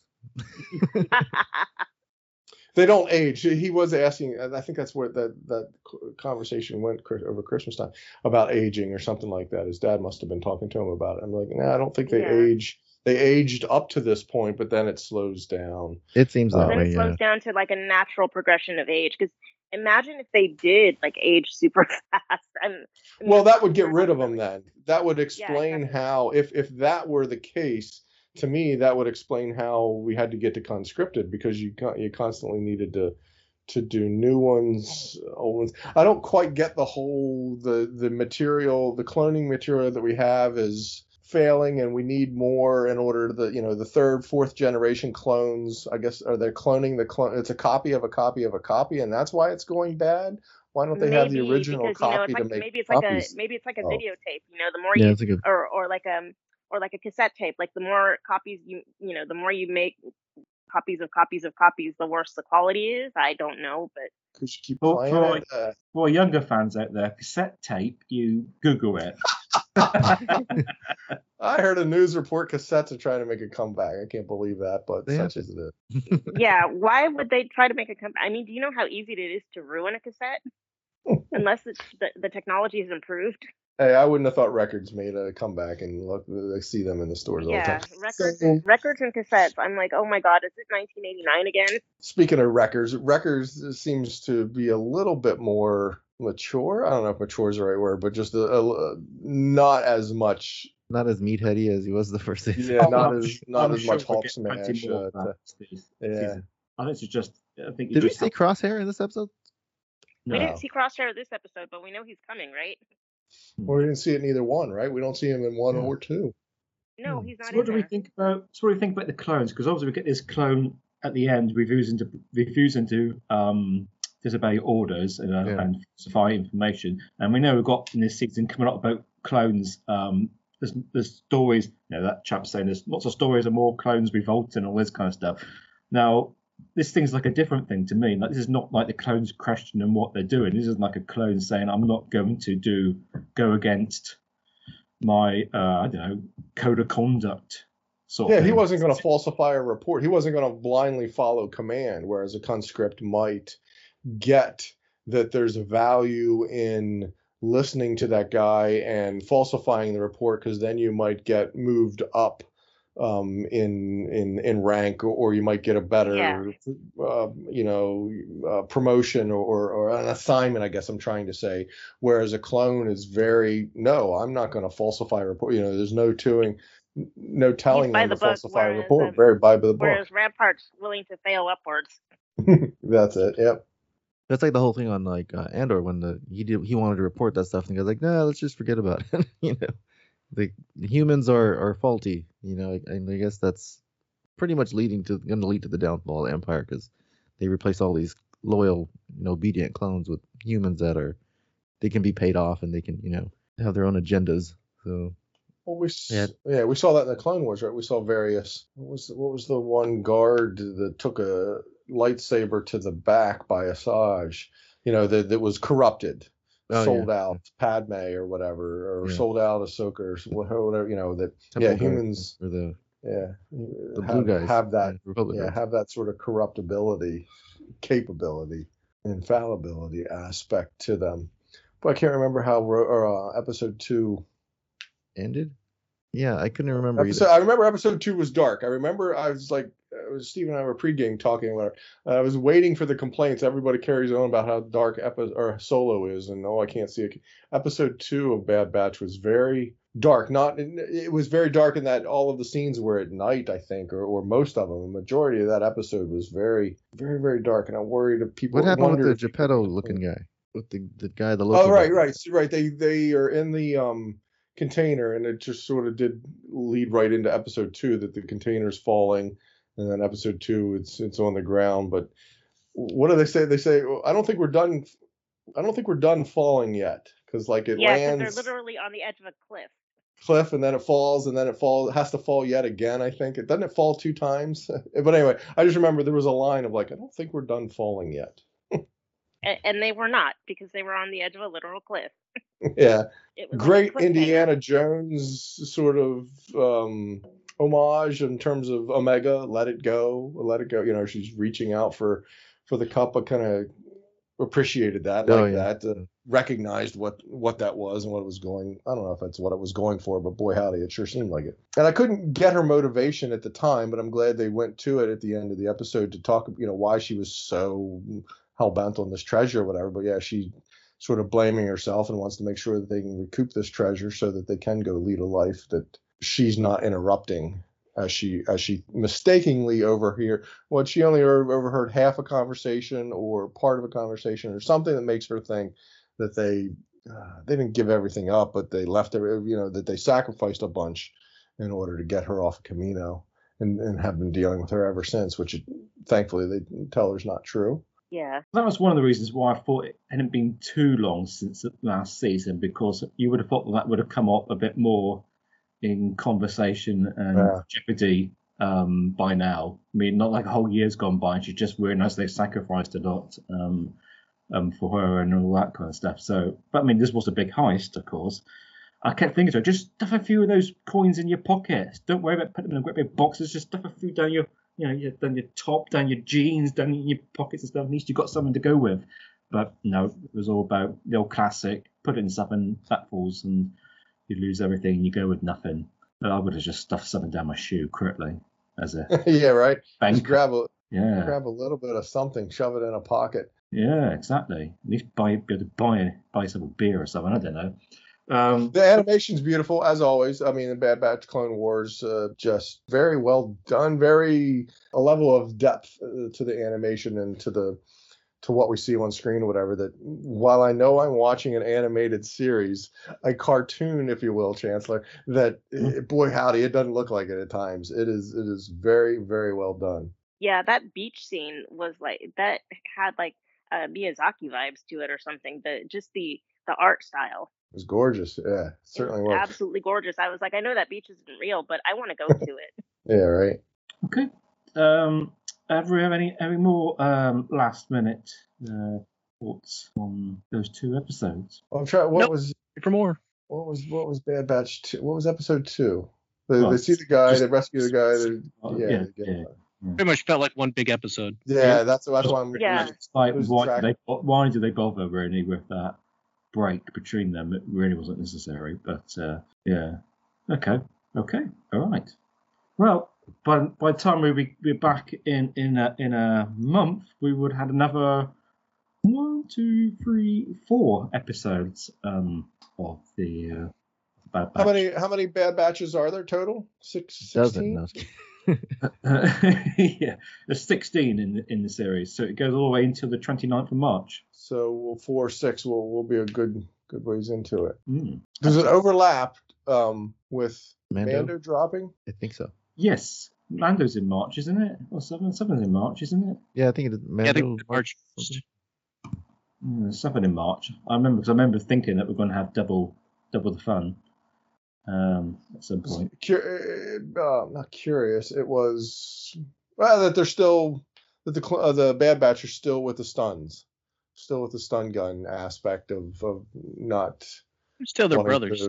Not wanting to shoot their fellow clones. Wonder if that changes once because at the end of last season we saw them. Right, there was a clone training stormtroopers, if you will, basically.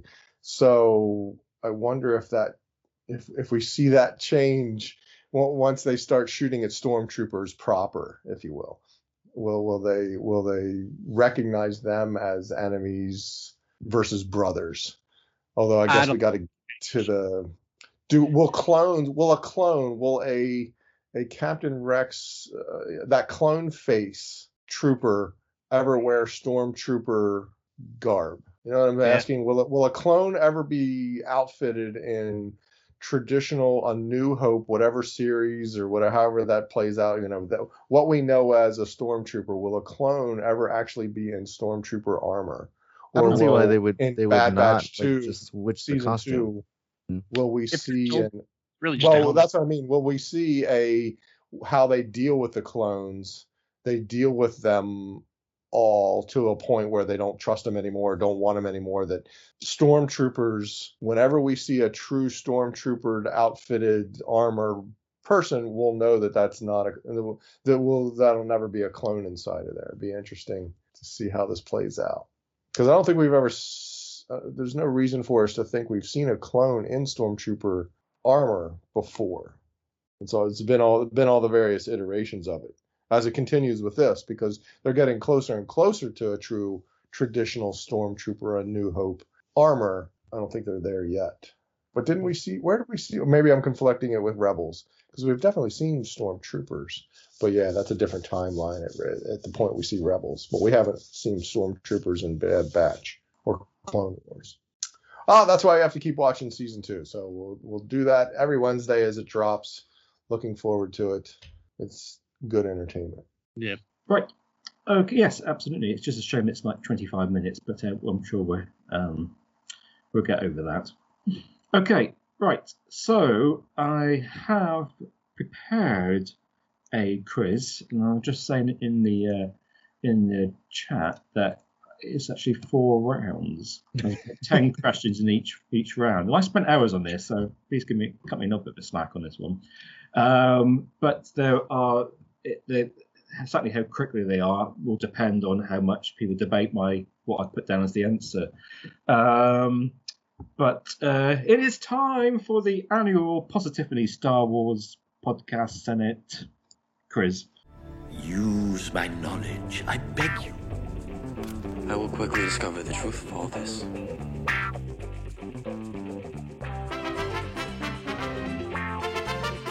And if I remember rightly, I think Ricky won last year. Yeah. And Marie has subsequently run one of our little quizzes throughout the year. So there's potentially a what do they call it in boxing when they unify? Is that what they call it when they unify the belts and that kind of stuff? So we could unify a new quiz champion out of this. So actually, to give you a bit of insight, there are 4 rounds. We'll see where we go, whether we get to the 4 rounds, and maybe we will cut some out. The first round is all the answers are numbers. Round 2 refers to, as I did last year, if anybody remembers, it all refers to quotes. Round 3 is sort of like a general Q&A kind of one, and round 3 is, well, I won't tell you, but because you'll be doing your research before we get to it. No researching. No research before Putting everybody on the trust. We can hear you typing. So the thing with round 1 is everybody has a chance at guessing the answer because it's all numbers. So that's how we do it. As with the other rounds, we'll be going around the table. Wait, hey, do I need something? Do I need to like? Do I like to do? Yeah. So we're gonna set some rules. Closest without going over, and then do I need to be able to write stuff down? I will give you the question. You will then all come up with the answer. Then we will go around in order that people have in Skype order and see what you. Okay, so I do need some scratch. I do need somewhere to scratch. The closest wins the point. If you get it completely spot on, you get 2 points, and that includes if everybody gets it spot on, you all get 2 points each. Closest without going over. He said closest. I'm not bothered about going over because the questions don't go that way. So you can go over. Brits and your non-Price is Right rules. No, it's not Price is Right rules. It's closest. Closest. So somebody will get a point at the end of each question by way of being the closest. If you catch So there's 10 questions in this one. Every answer is a number. It's not always an exact number though. Okay. Question 1. What? I remember there will be some debate on some of these answers, but I'm going. What is the answer I've got down? And this answer came from Wikipedia. What is the height of Darth Vader with his armor and suit on? Okay. You can give it to me in meters or feet and inches, because I have got them both written down here. I'm gonna guess we all give it to you in feet and inches. So have a think. I'll give you 10 seconds to have a little think, and then I will go around and ask for everybody's answer, and then I will tell you what answer I've got written down here. I'm in. You may debate it. Has everybody got something? Everybody got something? Yep. Yeah. Okay. Yep. Ron. I had 6, 7. Okay. So I can't see my Skype order. Ricky. 3 Ewoks tall. I'm saying 7 feet. 7 feet. Ryan. I'm gonna say 6, 8. Okay. And George. Marie. 2.2 meters. 2.2. Yes. What the heck is that? What is that? I don't know. That's quite a bit more than I can't. I'm not going to go into that. But okay, I have got it here in meters, and it's well. If this was The Price is Right, we would have a ding ding ding ding ding ding ding ding ding sound, which means that somebody's got it spot on. And the answer I have got written down here for Darth Vader, well, Anakin Skywalker, it says was 1.88 meters, which is 6 feet 2 inches, apparently. Oh yeah. Before he lost his legs, of course. Well, that was Darth Vader, wasn't it? But his height in armor I have got written down as 6 foot 7 inches. 2 meters and 2. So that is really 2 points exactly to Ron. See, Ron's been wearing that costume around, so he knows. Okay. 2 meters and 2, like 2.02. 2.02, 2.02, yeah. So you would have been right if you added in the 0. Yeah, I couldn't remember what it was exactly. I was like, I've seen it before in meters. But I looked at a few different websites, and the height did vary according to what people got the source from, but that's from Wikipedia. Most of my answers are from Wikipedia. Okay. So Ron's got 2 points. Okay, question 2. What is the total runtime of all the prequel films? So you add up the runtime in minutes, if you can, because I have to convert my answers in minutes. You add up the runtime of all the 3 prequel films. How many minutes does it come to? And this is according to IMDb. Man, I used to have all of them in order, and I actually just saw a sheet of paper where I had all 6 movies. So in minutes, In all minutes, 3 in minutes if prequels. possible. Otherwise, I've got to start converting things. So my answer is in minutes. I'm in. Oh god, I don't know. I'm if that's sure, Brady. minutes, though. I got it. It's just about a guess for me, so I don't care. I'm good. Okay. Everybody got an answer? Yep. Okay. Ron, what's your answer? 384. Okay. Ricky? 340 minutes. 340. So I'm trying to write them down, so I'm going along here. Okay. Ryan? I'll say 352. 352. Okay. Marie? I'm gonna say somewhere in the neighborhood of 460 minutes, maybe. 460 minutes. Wow. Yeah. So Ron, They're all you say, 2 hours. you say I'm surprised. Did you say 384, Ron? Yes. Yes. I don't. Oh, God damn it! I've got to work this out. I wish I had a calculator.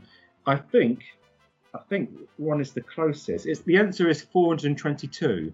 Really? Yeah. I was surprised you guys went less than 2 hours per movie. I went 2 hours. More than... No, that's what I mean. Ryan and Ricky went less than 360, which is 2 hours per movie. Each movie's 2 hours, and I didn't think my 384 was long enough. I thought your 460, Marie, was way high. But would you say 420?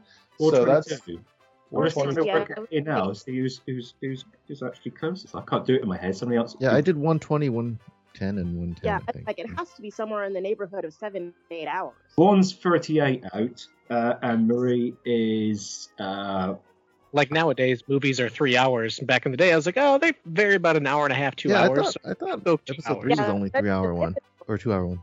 Oh, they're both the same. So it's a draw. So Ron and Marie get 1 point each because 460 is exactly 38 too much, and 384 is 38 minutes too less. I just want to point out, it's a Price is Right Ron rules. and Marie. Not saying anything, just saying. Sorry? Yeah, we're not doing Price is Right. I'm going on that I get the points. In my head, already I got got points, it Ron. because she went over. So You're still winning. You're still with it. I'm not doing Price is Right. No, I've written it down that it was the closest. And I didn't I'm sure say- Ron's getting his Right. answers from that marionette he has. Okay. Question 3.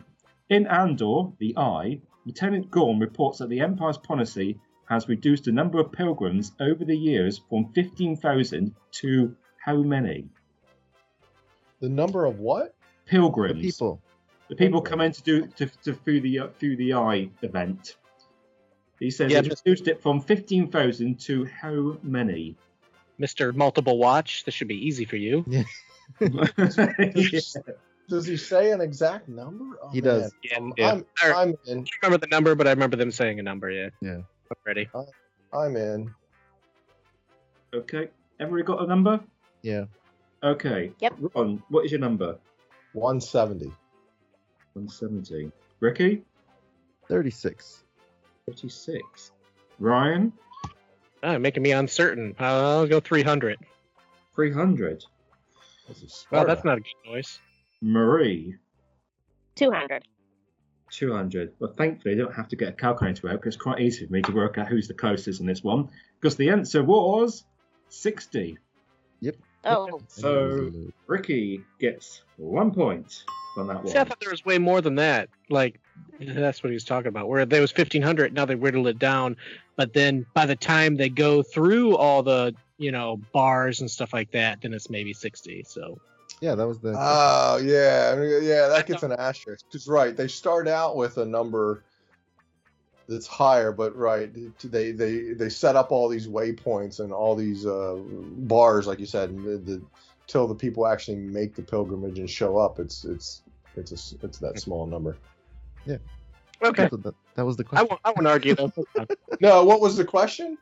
That was the question. Sorry, Not how many showed up at the eye, it's how many pilgrims did he whittle it down to. What's the question again, Chancellor? Well, we've done that now. We've done it. How many? What? All right. How many? Go back and listen to it. Next question. No, Christian 4, still in Andor, in the episode Narkina 5. Is it Narkina 5? Yep. How many days left on his sentence did Kino Loy have left? Oh, that's a good one. Oh my gosh. I'm in. Oh. Multiple watch Ron should be Yeah, Ian. entered on this one. I hate baseball because I'm not a stat boy. So yeah, this is not my forte at all. I'm only in because I'm going with what's letting the force guide me, and I have a number that popped into my head that I think is what it is. So that's why I'm in. Yep. Okay. Ready? Right. Okay. What's your answer, Ron? 187. 187. Ricky? 72. 72. Ryan? 136. 136. Marie? Is it 182? It's not, but that's just answering your question. Okay. Then Marie, that's beautiful. Is it 182? It's not. Well, then my guess is going to be 185. Exactly. In fact, the answer is 249. Hey. Which makes Ron the closest. Woo! Yeah. This is turning into a runaway. I know, Well, really. don't worry, There's 4 there's plenty rounds. more to come yet. Yeah. Okay. Still in Andor. In question 5, we see Marva Andor's funeral was held on her hometown in the free trade sector planet Ferrix. How old was she when she died? Very. Okay. It's on the brick. It's on the brick. This is a good quiz, Steven. It's a good quiz. I had to tell you, it took 3 hours to write this all out. I'm in. I had to think what was the number that was imprinted on that guy's head after he got hit with it. How old? Because she's not here. Yeah, she's not here, so you don't have to be worried about guessing the woman's age by just thinking, how old does she look?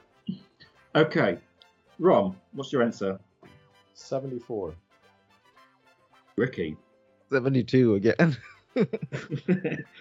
Ryan. I'm going to say 82. 82. I'm sure she'll thank you for that. And Marie. 67. 67. She would love you for that one. Okay, and the correct answer is, if I knew bingo, I could do it, but I don't. The answer is 77. So I'm 5. So I'm Ricky got it. afraid to say that is actually 7, 5, 6, 7. It's Ricky again. That's Ron. Oh, it's me. Sorry, it's Ron. What do you mean you're afraid to say? Wait a minute. Rewatch Yeah, 'cause Ron. he said It's got 74, right? Got it again. I really wanted to say 75, but I hate that move of just doing one of those. I was going to do 73. Well, Say but- 70. the other Ryan appreciates the Price is Right. I can tell. The other part of it too is he keeps going in the same order, and we need to vary that up at some point. Yeah. Alright, maybe in the next round I'll start from a different person. Yeah. Okay. I'm having fun with you, Steven. Next question. This is Okay. great. Question 6. We're Yeah, it's going great away you're from winning. Andor. We're going away from Andor now. In Shadow of the Sith, we learn more about Rey. Don't worry, Marie. This is Come guessing. out. In Shadow of the Sith, we learn more about Rey's parents. But how old was Dathan, Rey's father, when Rey was born? Say that again? How old was Dathan, Rey's father, when Rey was born? Oh, goodness. Oh. I did read this one.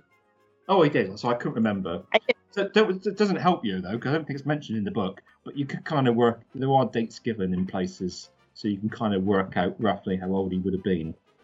I had to calculate this 2 or 3 times to make sure I got it the right way around. I'm in. Yeah, sure. Yeah. I really hope I've got this right. So I got where you can calculate it with me afterwards to make sure we got this right. Okay, Ron. 23. Ricky. 35. 35. Yep. Ryan. Was that the answer? You just said No. It's not. I didn't say that. Okay. 28. Born, right? This was when she was born. Yes. Okay. 28. Marie. 23. 23. Gone the same as Ron. Yeah, sorry, I had to go the same as So Ron. it doesn't matter. It doesn't matter because you could both be been right. But as it happens, you're not. The answer is 27. Oh, really? So Okay. that makes Ryan closest. So I did look on Wikipedia, and he was born in 12 BBY, and he was, and when Ray was born in 15 ABY. So he wasn't born 15 BBY. So that makes made him a that makes him 27 when Ray was born. So all right. Excellent. On board, baby. So everybody's got a point so far. Okay, speaking of ages, actually I've been quite consistent here. In Return of the Jedi, question 7, we see Palpatine's first death, in quotes. But how old was he when he was chucked off that balcony and fell to his not-so-death? In Return of the Jedi? In Return of the Jedi, how old's Palps? Yeah, how old is Palps? I'm in. Are we ready? Yep. Let's go down that line again. Ron. 84. Ricky? 75. 75. So you reckon he looked better than Reva? Okay. Ryan? 81. 81. Marie? 150. 150? He really gone for it there. And mind you, to be fair, he did look 150. Okay. The actual answer is two fat ladies, though that's not politically correct anymore. So apologies. 88. Palpatine was. And there might be a difference between legends and canon, but according to Wikipedia now, he was 84. 88. 84? 88, I mean. So I'm just circling Ron's answer at the same time as I said that. Okay. Glad you didn't go 85, Ryan. Yeah, I didn't. Okay, question 8. No more ages, you'd be glad to know. Quite simply, how long is the Millennium Falcon's length? I can take it in meters or feet. What is the Millennium Falcon's length? I'm in. Sure, I guess. This is going to be terrible. I'm rubbish at guessing lengths of anything, but okay. Everybody ready? Let's go down that line. Ron. 177 meters. 177 meters. I've got to write down the unit, haven't I? Okay. Oh gosh, it's going to be confusing me. Okay, Ricky. A mile? A mile. It's not that big of a ship. 1 mile. I can never go to say. I'll just write that. Lando's coat closet. I can literally say, right, Ricky, you're miles out. Ryan. 111 feet. 111 feet. And Marie. I don't know. I'm going to go with about 300 feet. 300 feet. You guys are giving me a right old nightmare with different units and stuff. But it's quite easy to know who's won that one because one is almost a couple of feet off it. The actual length is 113 feet, or 34.75 meters. Oh, it is So that's a really a point for Ryan. All right. I didn't think it was that big. Like, that's a lot of meters. Is that with the escape pod in the front? Well, it doesn't actually change it, does it? 'Cause that's just a bit of it. Okay. He's got his foot sticking out the window. It's a relatively ship, really. It's quite small, really. Think how much they run across it. How many feet was it? 113. Only 113. I should have done. I did meters instead of feet. Curses. I should have done the sail barge. Do that next year. Question 9. So, in A New Hope, with the Death Star approaching, Y-Wings from Gold Squadron, X-Wings from Red Squadron, and other stuff from Green Squadron were dispatched to carry out the attack plan. But what was the total number of ships deployed? Everyone all right? Who's that? Somebody had a fit of that question. Say the question. I'm sorry. Say it again. So, this is from A New Hope. How many Rebel ships were dispatched to perform the attack plan on the Death Star?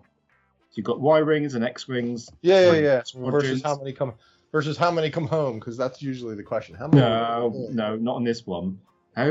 What total number of ships? Y-Wings and X-Wings.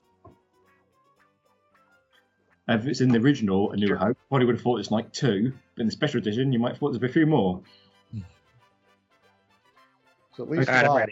You've got red 5 standing. I'll tell you all beforehand, it's not a huge amount. We're not going to 3 figures here. Okay, let's go down that line. Ron? Yeah, I'm still doing some math. 66. He's Googling. No, I'm doing some math. Ricky? 12. 12. Okay. Ryan? 15. 15. Marie? 20. 20. Okay. Right. Well, I can tell you that there were 8 Y-Wings from Gold Squadron, as well as 22 X-Wings, and 12 also from Red Squadron, and the rest were from Green Squadron. So actually, I don't know. Actually, it doesn't make any sense, actually. What are they doing? No, it actually doesn't make any sense. No, so I've read it to you wrong. It was 8 Y-Wings and 22 X-Wings, basically. So it was a total of 30 ships, which means that Marie is the closest and gets a point. Yay! Right. 30 ships attack the Death Star, and that's it? Wow. That's a small group. That's bad. I thought that was a lot. I thought there was only like a dozen.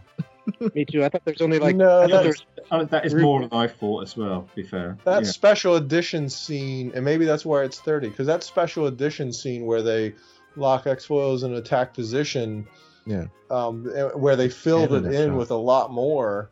There's a lot, or there's definitely more in there, but I assume that was just an establishing shot of the first round, not all. Were they fighting TIE Fighter? What were they doing? Because there was only like 2-3 ships that went through the trench run. What were the other ones doing?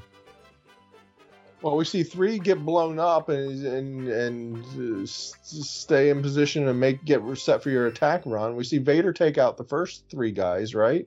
Those are one Y-Wing and 2 X's, and then... Yeah, I think that's a decent number. I knew it was something low, so I think I would just go on. Maybe rewatch A New Hope in a different light, that there's only 30. Not that I thought there was 300 or any great number, a huge number, but if your next question is like how many were in Rise of Skywalker at the end. No, I'm not. But the fun question is how many come home. I can tell you the answer to the next question is bigger than the answer to that question. And this is a bit of a fun one. I have no idea how you're ever going to guess it, but this is a guessing game. Question 10. What is the population of Ewoks on Andor said to be at least over? An amount that it's at least over X amount of Ewoks on Andor. I presume that's at the time of Return of the Jedi. I'm trying to name all the ones in the show. I'm in. I can tell you now, it's a big number. Because we're talking population here. Just Ewoks, right? Not the other just creatures. All right, sure. Let's give it a shot. Ewoks. Ewoks. Okay, down the line. Ron. 300. 300. I'd said it's a big number, Ron. Okay. It really is a big number. Ricky? 1,000. 1,000. Ryan? I'm gonna say 100,000. 100K. A lot of Ewoks. Marie?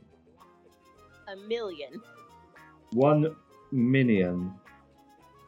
Well, So we clearly, before you answer, we Yep. clearly have no clue, given the four disparate numbers, even though we were giving it's a big number hint, we clearly have no clue, So none of us. I'm assuming that they're counting. You wouldn't think it was more than a couple hundred, to be fair. I'm assuming they're counting I don't know, Dulocs because as Ewoks too. It's an entire planet. Like, let's remember that too. I want it to go really high. Planet or moon? I can tell you the closest is Marie, and it is said to be over. Let me get this right: 30 million Ewoks Really? and Andor, They may produce like rabbits. We don't know. like cuddly bears. 30 million isn't a lot. Like, For a small That's moon. it's still a moon. There's like that many people in California, man. Like, Oh. there's like, California and Texas. There's like, I think California alone is 30 million people. They got those big I giant don't know, creatures that's- that eat the Ewoks. They, and Fireflies. 30 million get along? That seems... There's, I think there's avenue for more Ewok programs. So we work at the different tribes. We have all that dynamic, the different tribes of Ewoks and stuff. It's like the Mandalorians, but with Ewoks one day, I think. So at the end of round 1, Ron has 7 points, Ricky has 1 point, Ryan has 2 points, and Marie has 3 points. All right. I like to say that there's all to play for in the next round, but there are points to play for. And it's round 2 is called Where Do These Quotes Come From? And you remember last year, people who listened, I did do quotes and guessing where they come from. And am I going to repeat the same order? Or do you want me to change the order of people giving answers? Or does nobody really care? Eh. I don't think it makes any difference, really does. Nobody's comparing, nobody's complaining. That has a potential to, but I don't care enough to carry on. So yeah, just do what you need to ask the questions and go down. Okay, so I was going to give. There's actually each question has 2 parts to the answer. So you've got to say who said this quote and what TV or film it came from. So I was going to give 0.5 for the name of the person who said it and 0.5 for the series or film it came from. Actually, that's what I said I was going to do, so that's what I'm going to do. But it might make it hard to try to catch Ron up. So we're going in order. So basically, this is how it's going to work. We're going around the table now. So Ron gets question number 1, then question number 2. If they can't guess it, then somebody else can come in for a bonus. But in order for me to know who sticks their hand up first, you'll need to type in something into the chat, and whoever's name comes up first in the chat is the person who gets to answer that question for a bonus. You know what I mean? So how do we know if you can't answer it? Well, I'm going to have a little stop clock here. I'm going to give people. And what should I give people to answer the question? I'm just gonna stick an emoji. So what's the format of the question going to be again? I will give you a quote. Okay. You have to tell give me you... who said it and then what they said it in. Okay. And I'm going to give you. I want to give 30 seconds to give an answer. 30 seconds. seconds. And then, if anybody else wants to buzz in, you have to buzz in by putting the number of the question in the chat, and whoever comes up first and that gets to answer it next. Wait, put the question or just type anything. You just type 1. Yeah. Just type 1 into the chat. And that's how I can tell who came first. You'll do a happy face. Okay. Question number 1 is for Ron.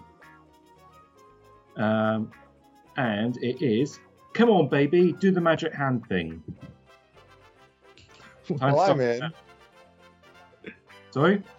I don't need to say I'm in. It's a question for me. It's from Mando, Grief Karga. Yep, that is correct. So that's 1 point from that one. Who's next on the list? It's Ricky, isn't it? I should have given you the easiest one. I should have given you the harder ones. Ricky, I am not a committee. That's a hard one. No, it's Leia in A New Hope. It is Leia, but it's not in New Hope. Oh, it's in the.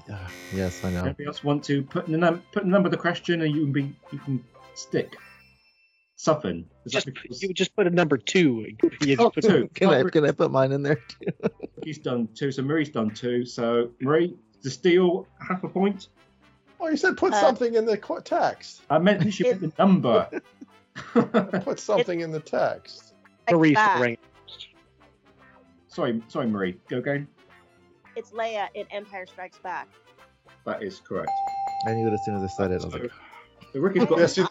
Ricky's got the fun thing about these types of questions, the quote questions, is like, oh, we're gonna know them all, but do we truly, do we question ourselves and know them to that point of like, oh wait, it's the other thing.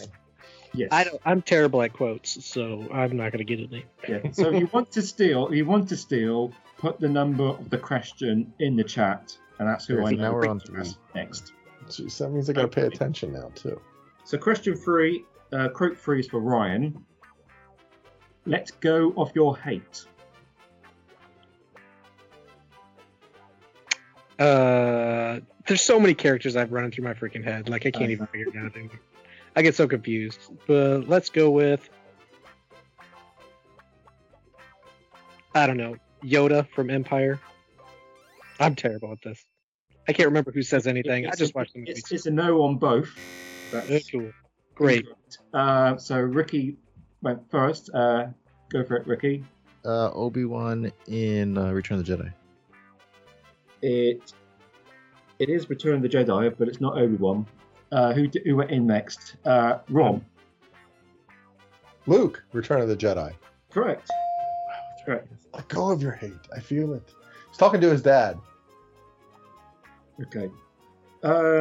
Number 4 for Marie. It is too late for me, son.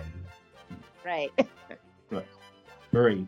Some moof milker put a compressor on the ignition line. Han Solo in The Force Awakens. Correct. 1 point for you. You dorks can't put in 4 until she doesn't get it. It doesn't matter, but yeah. Well, then I'm going to put... Well, I know the answer, though. I know the answer, too, but you can't put in until he asks us to put in. Yeah, don't come in so, too so yeah. anyone listening or whatever, that's why I asked when to put the Ryan and Ricky both put in into the chat to be if she doesn't get the right answer. I'm waiting for her 30 seconds to time out. Yeah, I would say don't put the number in until I say okay, it's open. We're open the floor, so to speak. Okay. What Jeopardy rules where the buzzer doesn't work until the question. I just did it again. Just a second. I'm in that stop. Quote 5 is for Ron. As my sweet mother always said, son, if 1 hostage is good, 2 are better. And 3, well, that's good business.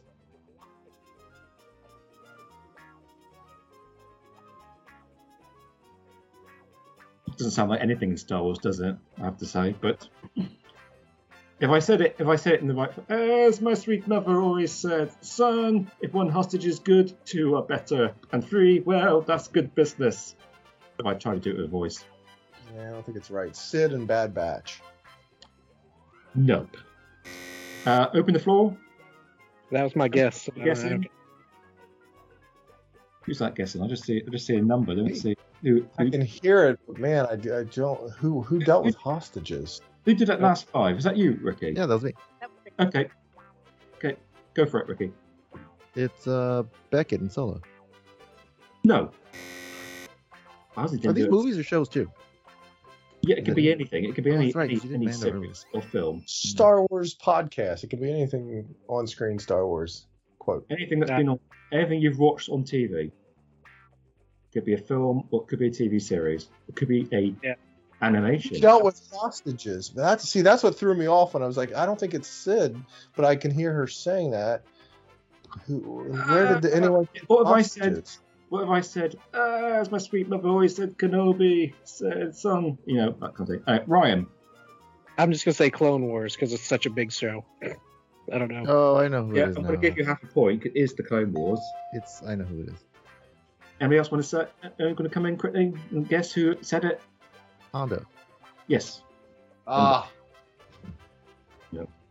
As Ryan's Yeah. watching it, you should That- be. You should be the. Okay. That impression was spot on. Thank you. Nobody got it. Right, quote 6 is for Ricky. In my book, experience outranks everything. Oh. It's your question, Ricky. It's your I know. You don't have to Oh guess. my gosh, really? Rex and Clone Wars. Yes. Winner. Okay, Ryan's. Yeah, well, go ahead. Quote number 7. It's mutual. Trust me. She belongs to me. She belongs with me. Sorry, I'll say it again. It's mutual. Trust me. She belongs with me. I believe that's not easy. I always feel a little bit sorry for you, actually, because that's not easy. I don't know. I got nothing. I'm gonna say Guess. Clone Wars again. That's Sorry? it. Clone Not Wars. Clone Wars. I don't know. Clone Wars. You want to guess a random character? There's a chance that you might just get it right. No, I got nothing. There's too many characters. Jabba there. Okay, so I've opened the floor. I kind of think. Well, I'm not sure who's coming in first. I'm going to give Marie a chance to. I think she's just about in the right order because Ricky said 7 before I said open the I floor. said I don't know. So. Well, yeah, you put a 7 in the chat. Well, he said I don't know, and then I put the 7 in. Right, Marie. I'm gonna take a crack at this one, but Anakin in Clone Wars. No. Okay. Solo and Solo. All right, Ron. This Ron has said it. Yeah, it is. It's Han Solo in Solo. Oh darn. Talking about the Falcon. Mm. Lando says you got it bad for the Falcon. And he's like, trust me, it's mutual. Oh okay. Nice. Okay, so it's Marie next. I'm right, aren't I? It's Marie next. Yes. Yes. Quote 8. I just realised that means that somebody actually gets more quotes than the other, but hey, whatever it is. Right, quote number 8. We had each other. That's how we won. Oh my I can do it in my impression as well. That helps.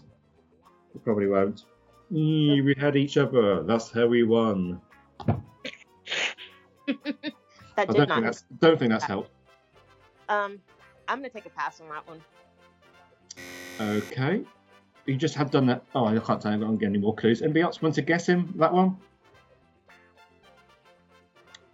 Is that Ron? I think Ron came in first with 8. Yeah, I was wrong. Ron came in first. Yes. Yeah, go for it, Ron. It's Lando. It is Lando. And what's it in?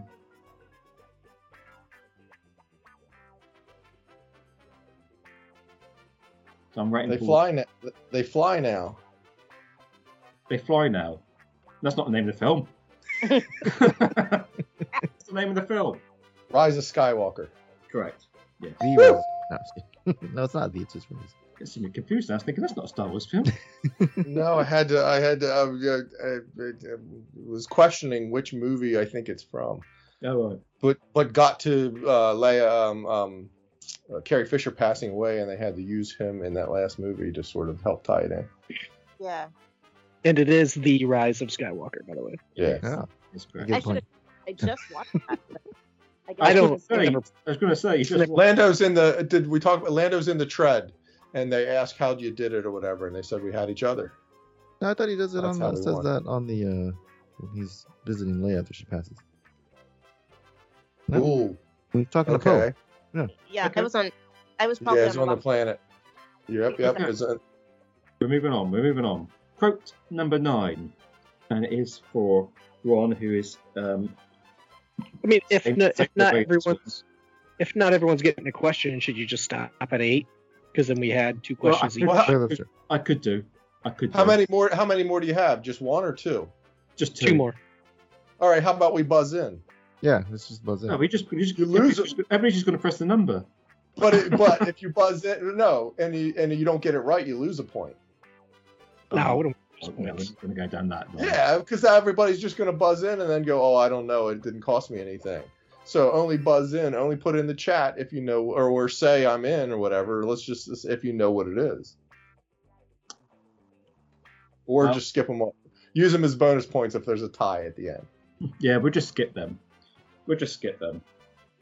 Okay, so at the end of round 2, I'm just trying to tot up. I think Marie had 1.5, Brian had 0.5, Ricky had 2.5, and Ron had 3.5. I think it's safe to say that Ron is extending his lead. I won't tot it What's up. What's a 0.5? How do I only get half of something? 0.5 is like Movie. yeah, name and series. Half a point for each part of the question for one total. Right. Actually, in round 3, which is general knowledge, I have to say some questions actually are probably worth more points than others. That's just going to be the way it works out. But try and think of some way of making it. Every time Ron gets it right, it's going to be less. I'm gonna ruin it then. Rikkonen, Kenobi, Grievous. You said it was general knowledge. Yeah, just writing down. Thank you. Okay. Woo! Oh, I was having a heart attack. Question Thanks, Ron. Marie. Appreciate the giggle. Question 1 is for Ron. People can still guess in afterwards to steal the answer if Ron doesn't get it completely correct. Okay, so seen in The Phantom Menace, what is the name of the lightweight reconnaissance vehicles similar to the speeder bikes seen in Return of the Jedi, which are piloted by the Trade Federation's battle droids? They have a name. It's as classic with equipment. It's like a acronym. Yeah, and it was Kurt. This I'm gonna know this, but not that. It was the first figure released because it was a battle droid on a hanging from a ceiling right now. No, battle droid hanging on a battle droid riding a man. I want to say ASP, but I don't think that's right. I can understand why you're saying that, but it's not correct. Does anybody want to have a guess on this one? Put the number 1 in the chat and you can have a guess. You won't lose a point. Nothing. Is that Ricky?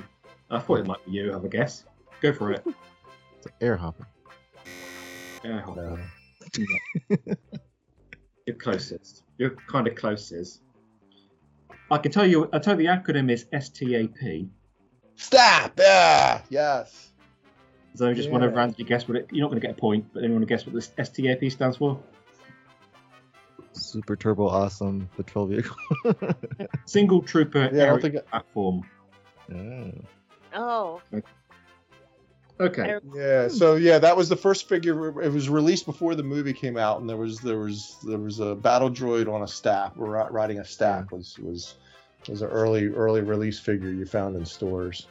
Definitely remember that, collecting that. And hey, Steven, so that we can get the chat thing right, you tell us what to put, some random number to put in there, because we're all typing the number and just waiting to hit send. So okay, I'll remind you of the number. Tell us a letter or character or whatever to type in. No, he's doing number question order, so that was the first one, so it's 1. So the next one's I know, but I'm trying to even out how quickly we're typing stuff in. We got to wait for him to say what character we're going to type in. Just have the number ready, just like your fingers over the button anyway. Yeah, I just have... Okay, Ricky. I'd actually put. This is what I'll say the question, but I'm not sure how much it is. So the question is question 2. Spell Lando Calrissian's middle name. First of all, you've got to know what it is. So I might give a point if people can at least know what it is. Well, I'll give half a point if you know what it is, and another half a point if you can actually spell it. I don't. Are you saying when to ring in again? I don't know what you're doing here. Yes, I am, but I'll go with the order already submitted. So you put 2 in there. So Ryan Magnus. Yes. Yeah, I don't know. I'm guessing you got Magnus. Yeah. You got nothing. It's the M, but I don't remember. Okay, so Ryan put the number in first. So, do you know the name? Do you know to spell it? Balthazar, Balthazar. So we say Balth. Azar is my guess, but I know it's That's Balthazar. correct. That's correct. That's right. It's Landonius Balthazar Taliesin. Landana. Dandonis Cororisium 3. I thought L2 says Landonius. Han Hoth. Ryan, that's your book reading coming into play? Well, because it appeared in the like Rise of Skywalker visual dictionary, and I was like, oh my gosh, his middle name is Balthazar. That's amazing. Like, it's such an awesome, and I've remembered that forever.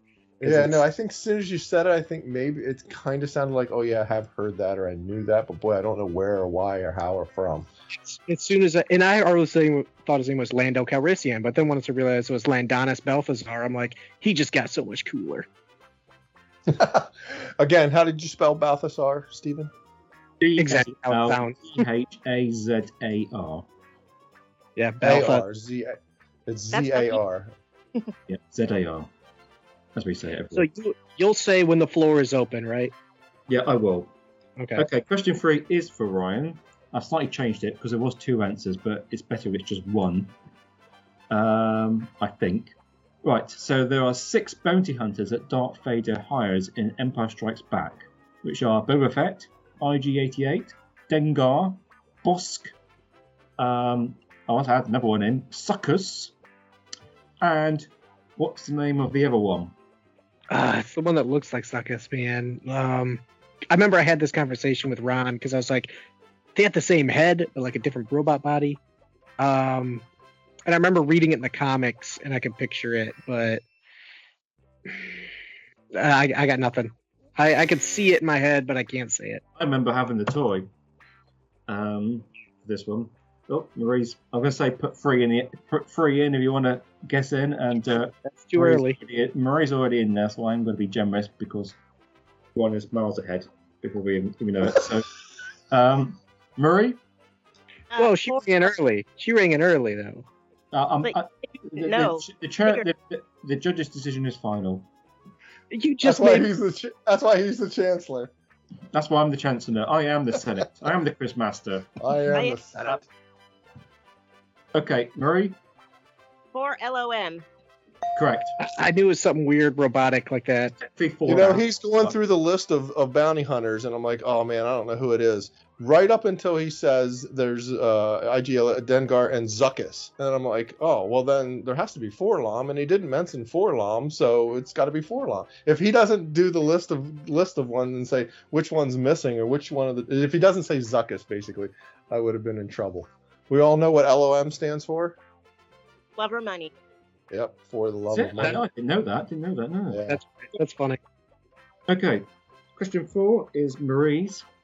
I will tell you when to put the number in the chat. Will you? Okay. Unless you feel like not doing it. Yeah, I'm going to be a bit more stringent now. The infamous vehicle piloted by Luke in Empire Strikes Back was commonly known as a slow speeder, but what was its official name? Oh my gosh, I know this too. I'm just gonna delete my number.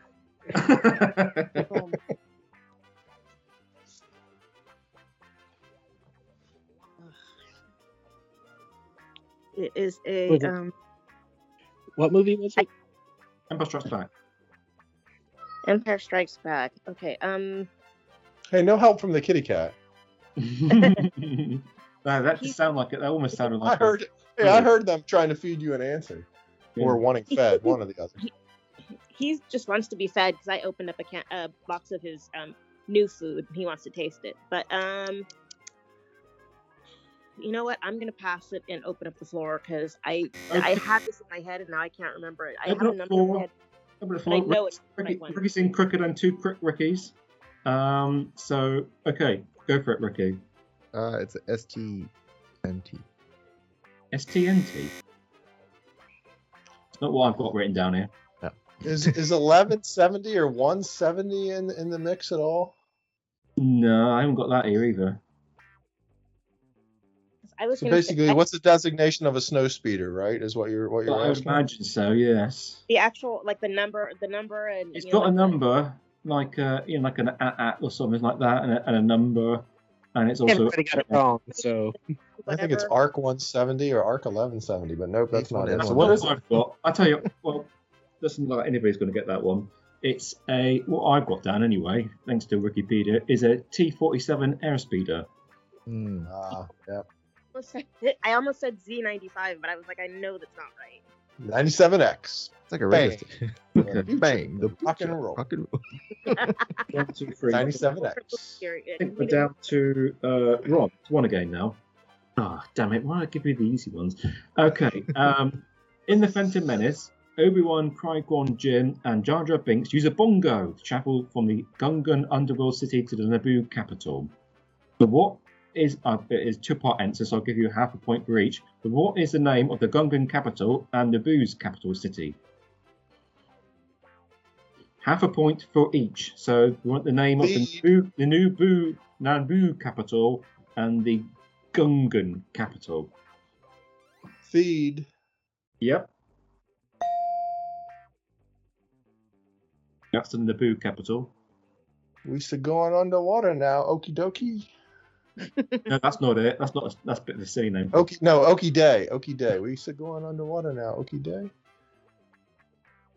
I'm impressed with your remembrance of Jar Jar. I don't think it's going to come to you. Yeah, nope. I'm trying. I'm going through the movie in the head, and it's half a point. I'm giving you half a point for Freed. Ricky's already bumped in. I've even said open the floor, but I'm going to be generous because Ron's so far ahead. Ricky? Otagunga. Otagunga, correct. Yeah. Good thing this isn't multiple guess. Okay, question 6. Where is that? Is that said? That's said in the movie, though, right? It's a Monopoly game. Is it said in the movie? Because I'm trying to go through the movie, and he doesn't he say? Or do we know that from the books? Maybe that's why I couldn't pull it. It is in the books. It is in the book, though. It's in the novelization. I just read that. Yeah, clearly it's going to be in those, but yeah, do we know it to be in the movie? So we'll rewatch A Phantom Menace is in order. Right. I think there's Gunga City in the Phantom Menace. Question 6. Question 6 for Ricky. In Bad Batch, this is too easy actually because we just talked about it. In Bad Batch, what's the name of the Trandoshan female residing on an Ord Mantell who runs the cantina and provides work for the gang? Sid. Correct. I don't know why I put that in. I thought, why did they put that in there? It's just so easy. Question 7, which is for Ryan. In the book of Boba Fett, what is the name of the Ithorian mayor of Mos Espa on Tatooine? The Ithorian. I won't get his name. I don't remember it. Anybody know? I just watched it. Yeah, you just watched it. You just said that. Anybody want to guess? Oh, I know it. Oh, Ron's put a number in. Go for it, Ron. I don't think it's the right number. No, I don't know that I know his name now. Governor or nope, don't know it. He's a mayor. He's not a governor. He's a mayor. mayor. He's a mayor. Nope. It's Ricky. Wait, Mok Shaiz, right? Yes. Mok Shaiz. Mayor Mok Shaiz. Yeah, I'll give you that one. It's close enough. Yeah. See, it sounds familiar when you say it. I just don't have any memory for it. And question 8, lastly for Marie. Yes. Which character who appeared in the Book of Boba Fett was nicknamed Santo by Garza Flip and Boba Fett? Was nicknamed what? Santo. Santo. Ryan knows this one. Do I? Sure. You'd surprise me. That would surprise me if I did. It's quite obvious when you think about it, but I mean, in a question you would go, what? Santo? It's not Father Christmas. Santa. And he's not a saint either, is he? No, it's a character who was in the Book of Boba Fett. The nickname is very close to their name. I don't know it. Okay. Well, I'll open up then. Ricky sounds like he knows anyway. Go for it, Ricky. Chrysanthemum. Correct. Oh. Gosh. That's why Ryan knows this one. Oh, God. Yep. Think of it. I was like, Should we spell it? Santos. Santos, yeah. As a Krasssst. It's 2 R's, man. Chrysanthemum. I know. I can see everybody here hasn't got time for a fourth round, so I will top up the answers for this. And what we'll probably do is try to throw in the next round in a little spoil quiz at the next show. Because I would like to do that because I spent a bit of time on it. So I think so. In round 3, 0.5 for Ron, 3.5 for Ricky, 1 for Ryan, and 1 for Marie. Yes. So now I've just got to try and add this all up. I don't need to have one's 1, isn't it? But let's try and get the final scores here. I just put them all together. 7, 1, 2, 3. Okay, so Ron has 8, 9, 10. Ron has 11 points. Ricky has 7 points. Ryan has 3.5 points. Yeah. Marie has 5.5 points. So that makes the winner of the annual Positively Star Wars Podcast Senate Clash of the Tiger, Approach of the Hidden Dragon, Race for the Hidden City annual quiz winner this year, 2023, is Ron. Woohoo! Congrats. All those Andor questions. And I will use round 4 for mini Chris in the next episode, so you won't get away with it. It's a little bit of fun as well. Maybe I can add in some of the questions we didn't get time for this episode. Yeah, come up with what was it? Quotes. Come up with 2 other quotes so that you have 1 for each. Well, that's a more of a show. Yeah, we can add them in, but it won't be. You won't be playing for the annual quiz championship. Which now, Ricky, you have to hand that your trophy over to Ron. Yeah, ship that as soon as you can. Yeah. And you'll be playing for the honour of the mini Chris trophy next episode. So hopefully, I hope you all enjoyed that. As I put time in. Stephen, appreciate your time. Yeah, thank you for that is always fun. That is always fun. Excellent. Thank you very much. Sorry that some of the questions were really complicated and some of them were really daftly stupid, but numbers one is always quite fun, really, because it's always guessable for everybody. So that's why I did that. So thank you very much, everybody, for participating. I hope you enjoyed the quiz, and we will see you on the next episode of, what's it called, Ricky? I don't remember. No. Positively Star Wars. Positively Star Wars Senate podcast. Thank you very much. Cheers. Goodbye, everybody. Bye-bye. Goodbye. And that's a wrap. We're off. Go switch off.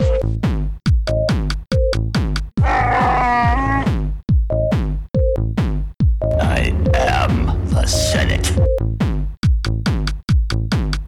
Be sure to join us on February 7th for a special Star Wars Podcast Day 2023 episode of the Positively Star Wars Senate podcast. Follow us online. Join our Positively Star Wars Facebook group. You can find us on Twitter on Instagram. We're at PSW Senate Podcast, and on TikTok we're at PSW Senate Podcast. The Force will be with you, always.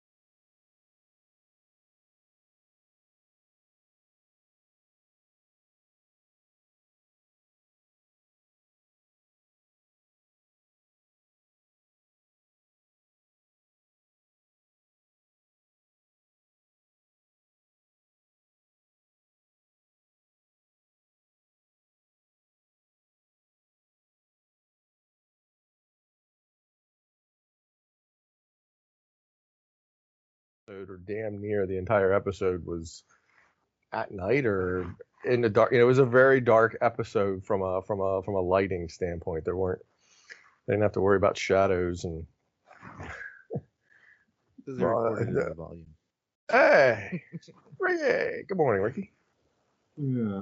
Oh, other people. Oh, blimey! Everybody's just saying somebody arrived. Very good. Me and Ron were just having a little one-on-one there for 5 minutes. Hello, everyone. Hello. I was listening to Marva's speech. Well, I was just we can hear you. Can anyone hear me? Hello? Yep. Good morning. Yep, I hear Marie. I hear Ricky, and I hear everyone. Yeah, I was just trying to work out what, as I said to Ron, what episode number this was, and if I go by count back on Podbean, this is episode number 34. So that sounds a bit more exciting at the start of the speech. Technically, one of those is the trailer, so. Is it? Oh, I've got to take one off. I took off the two. I like that two ones. Which one's the trainer then?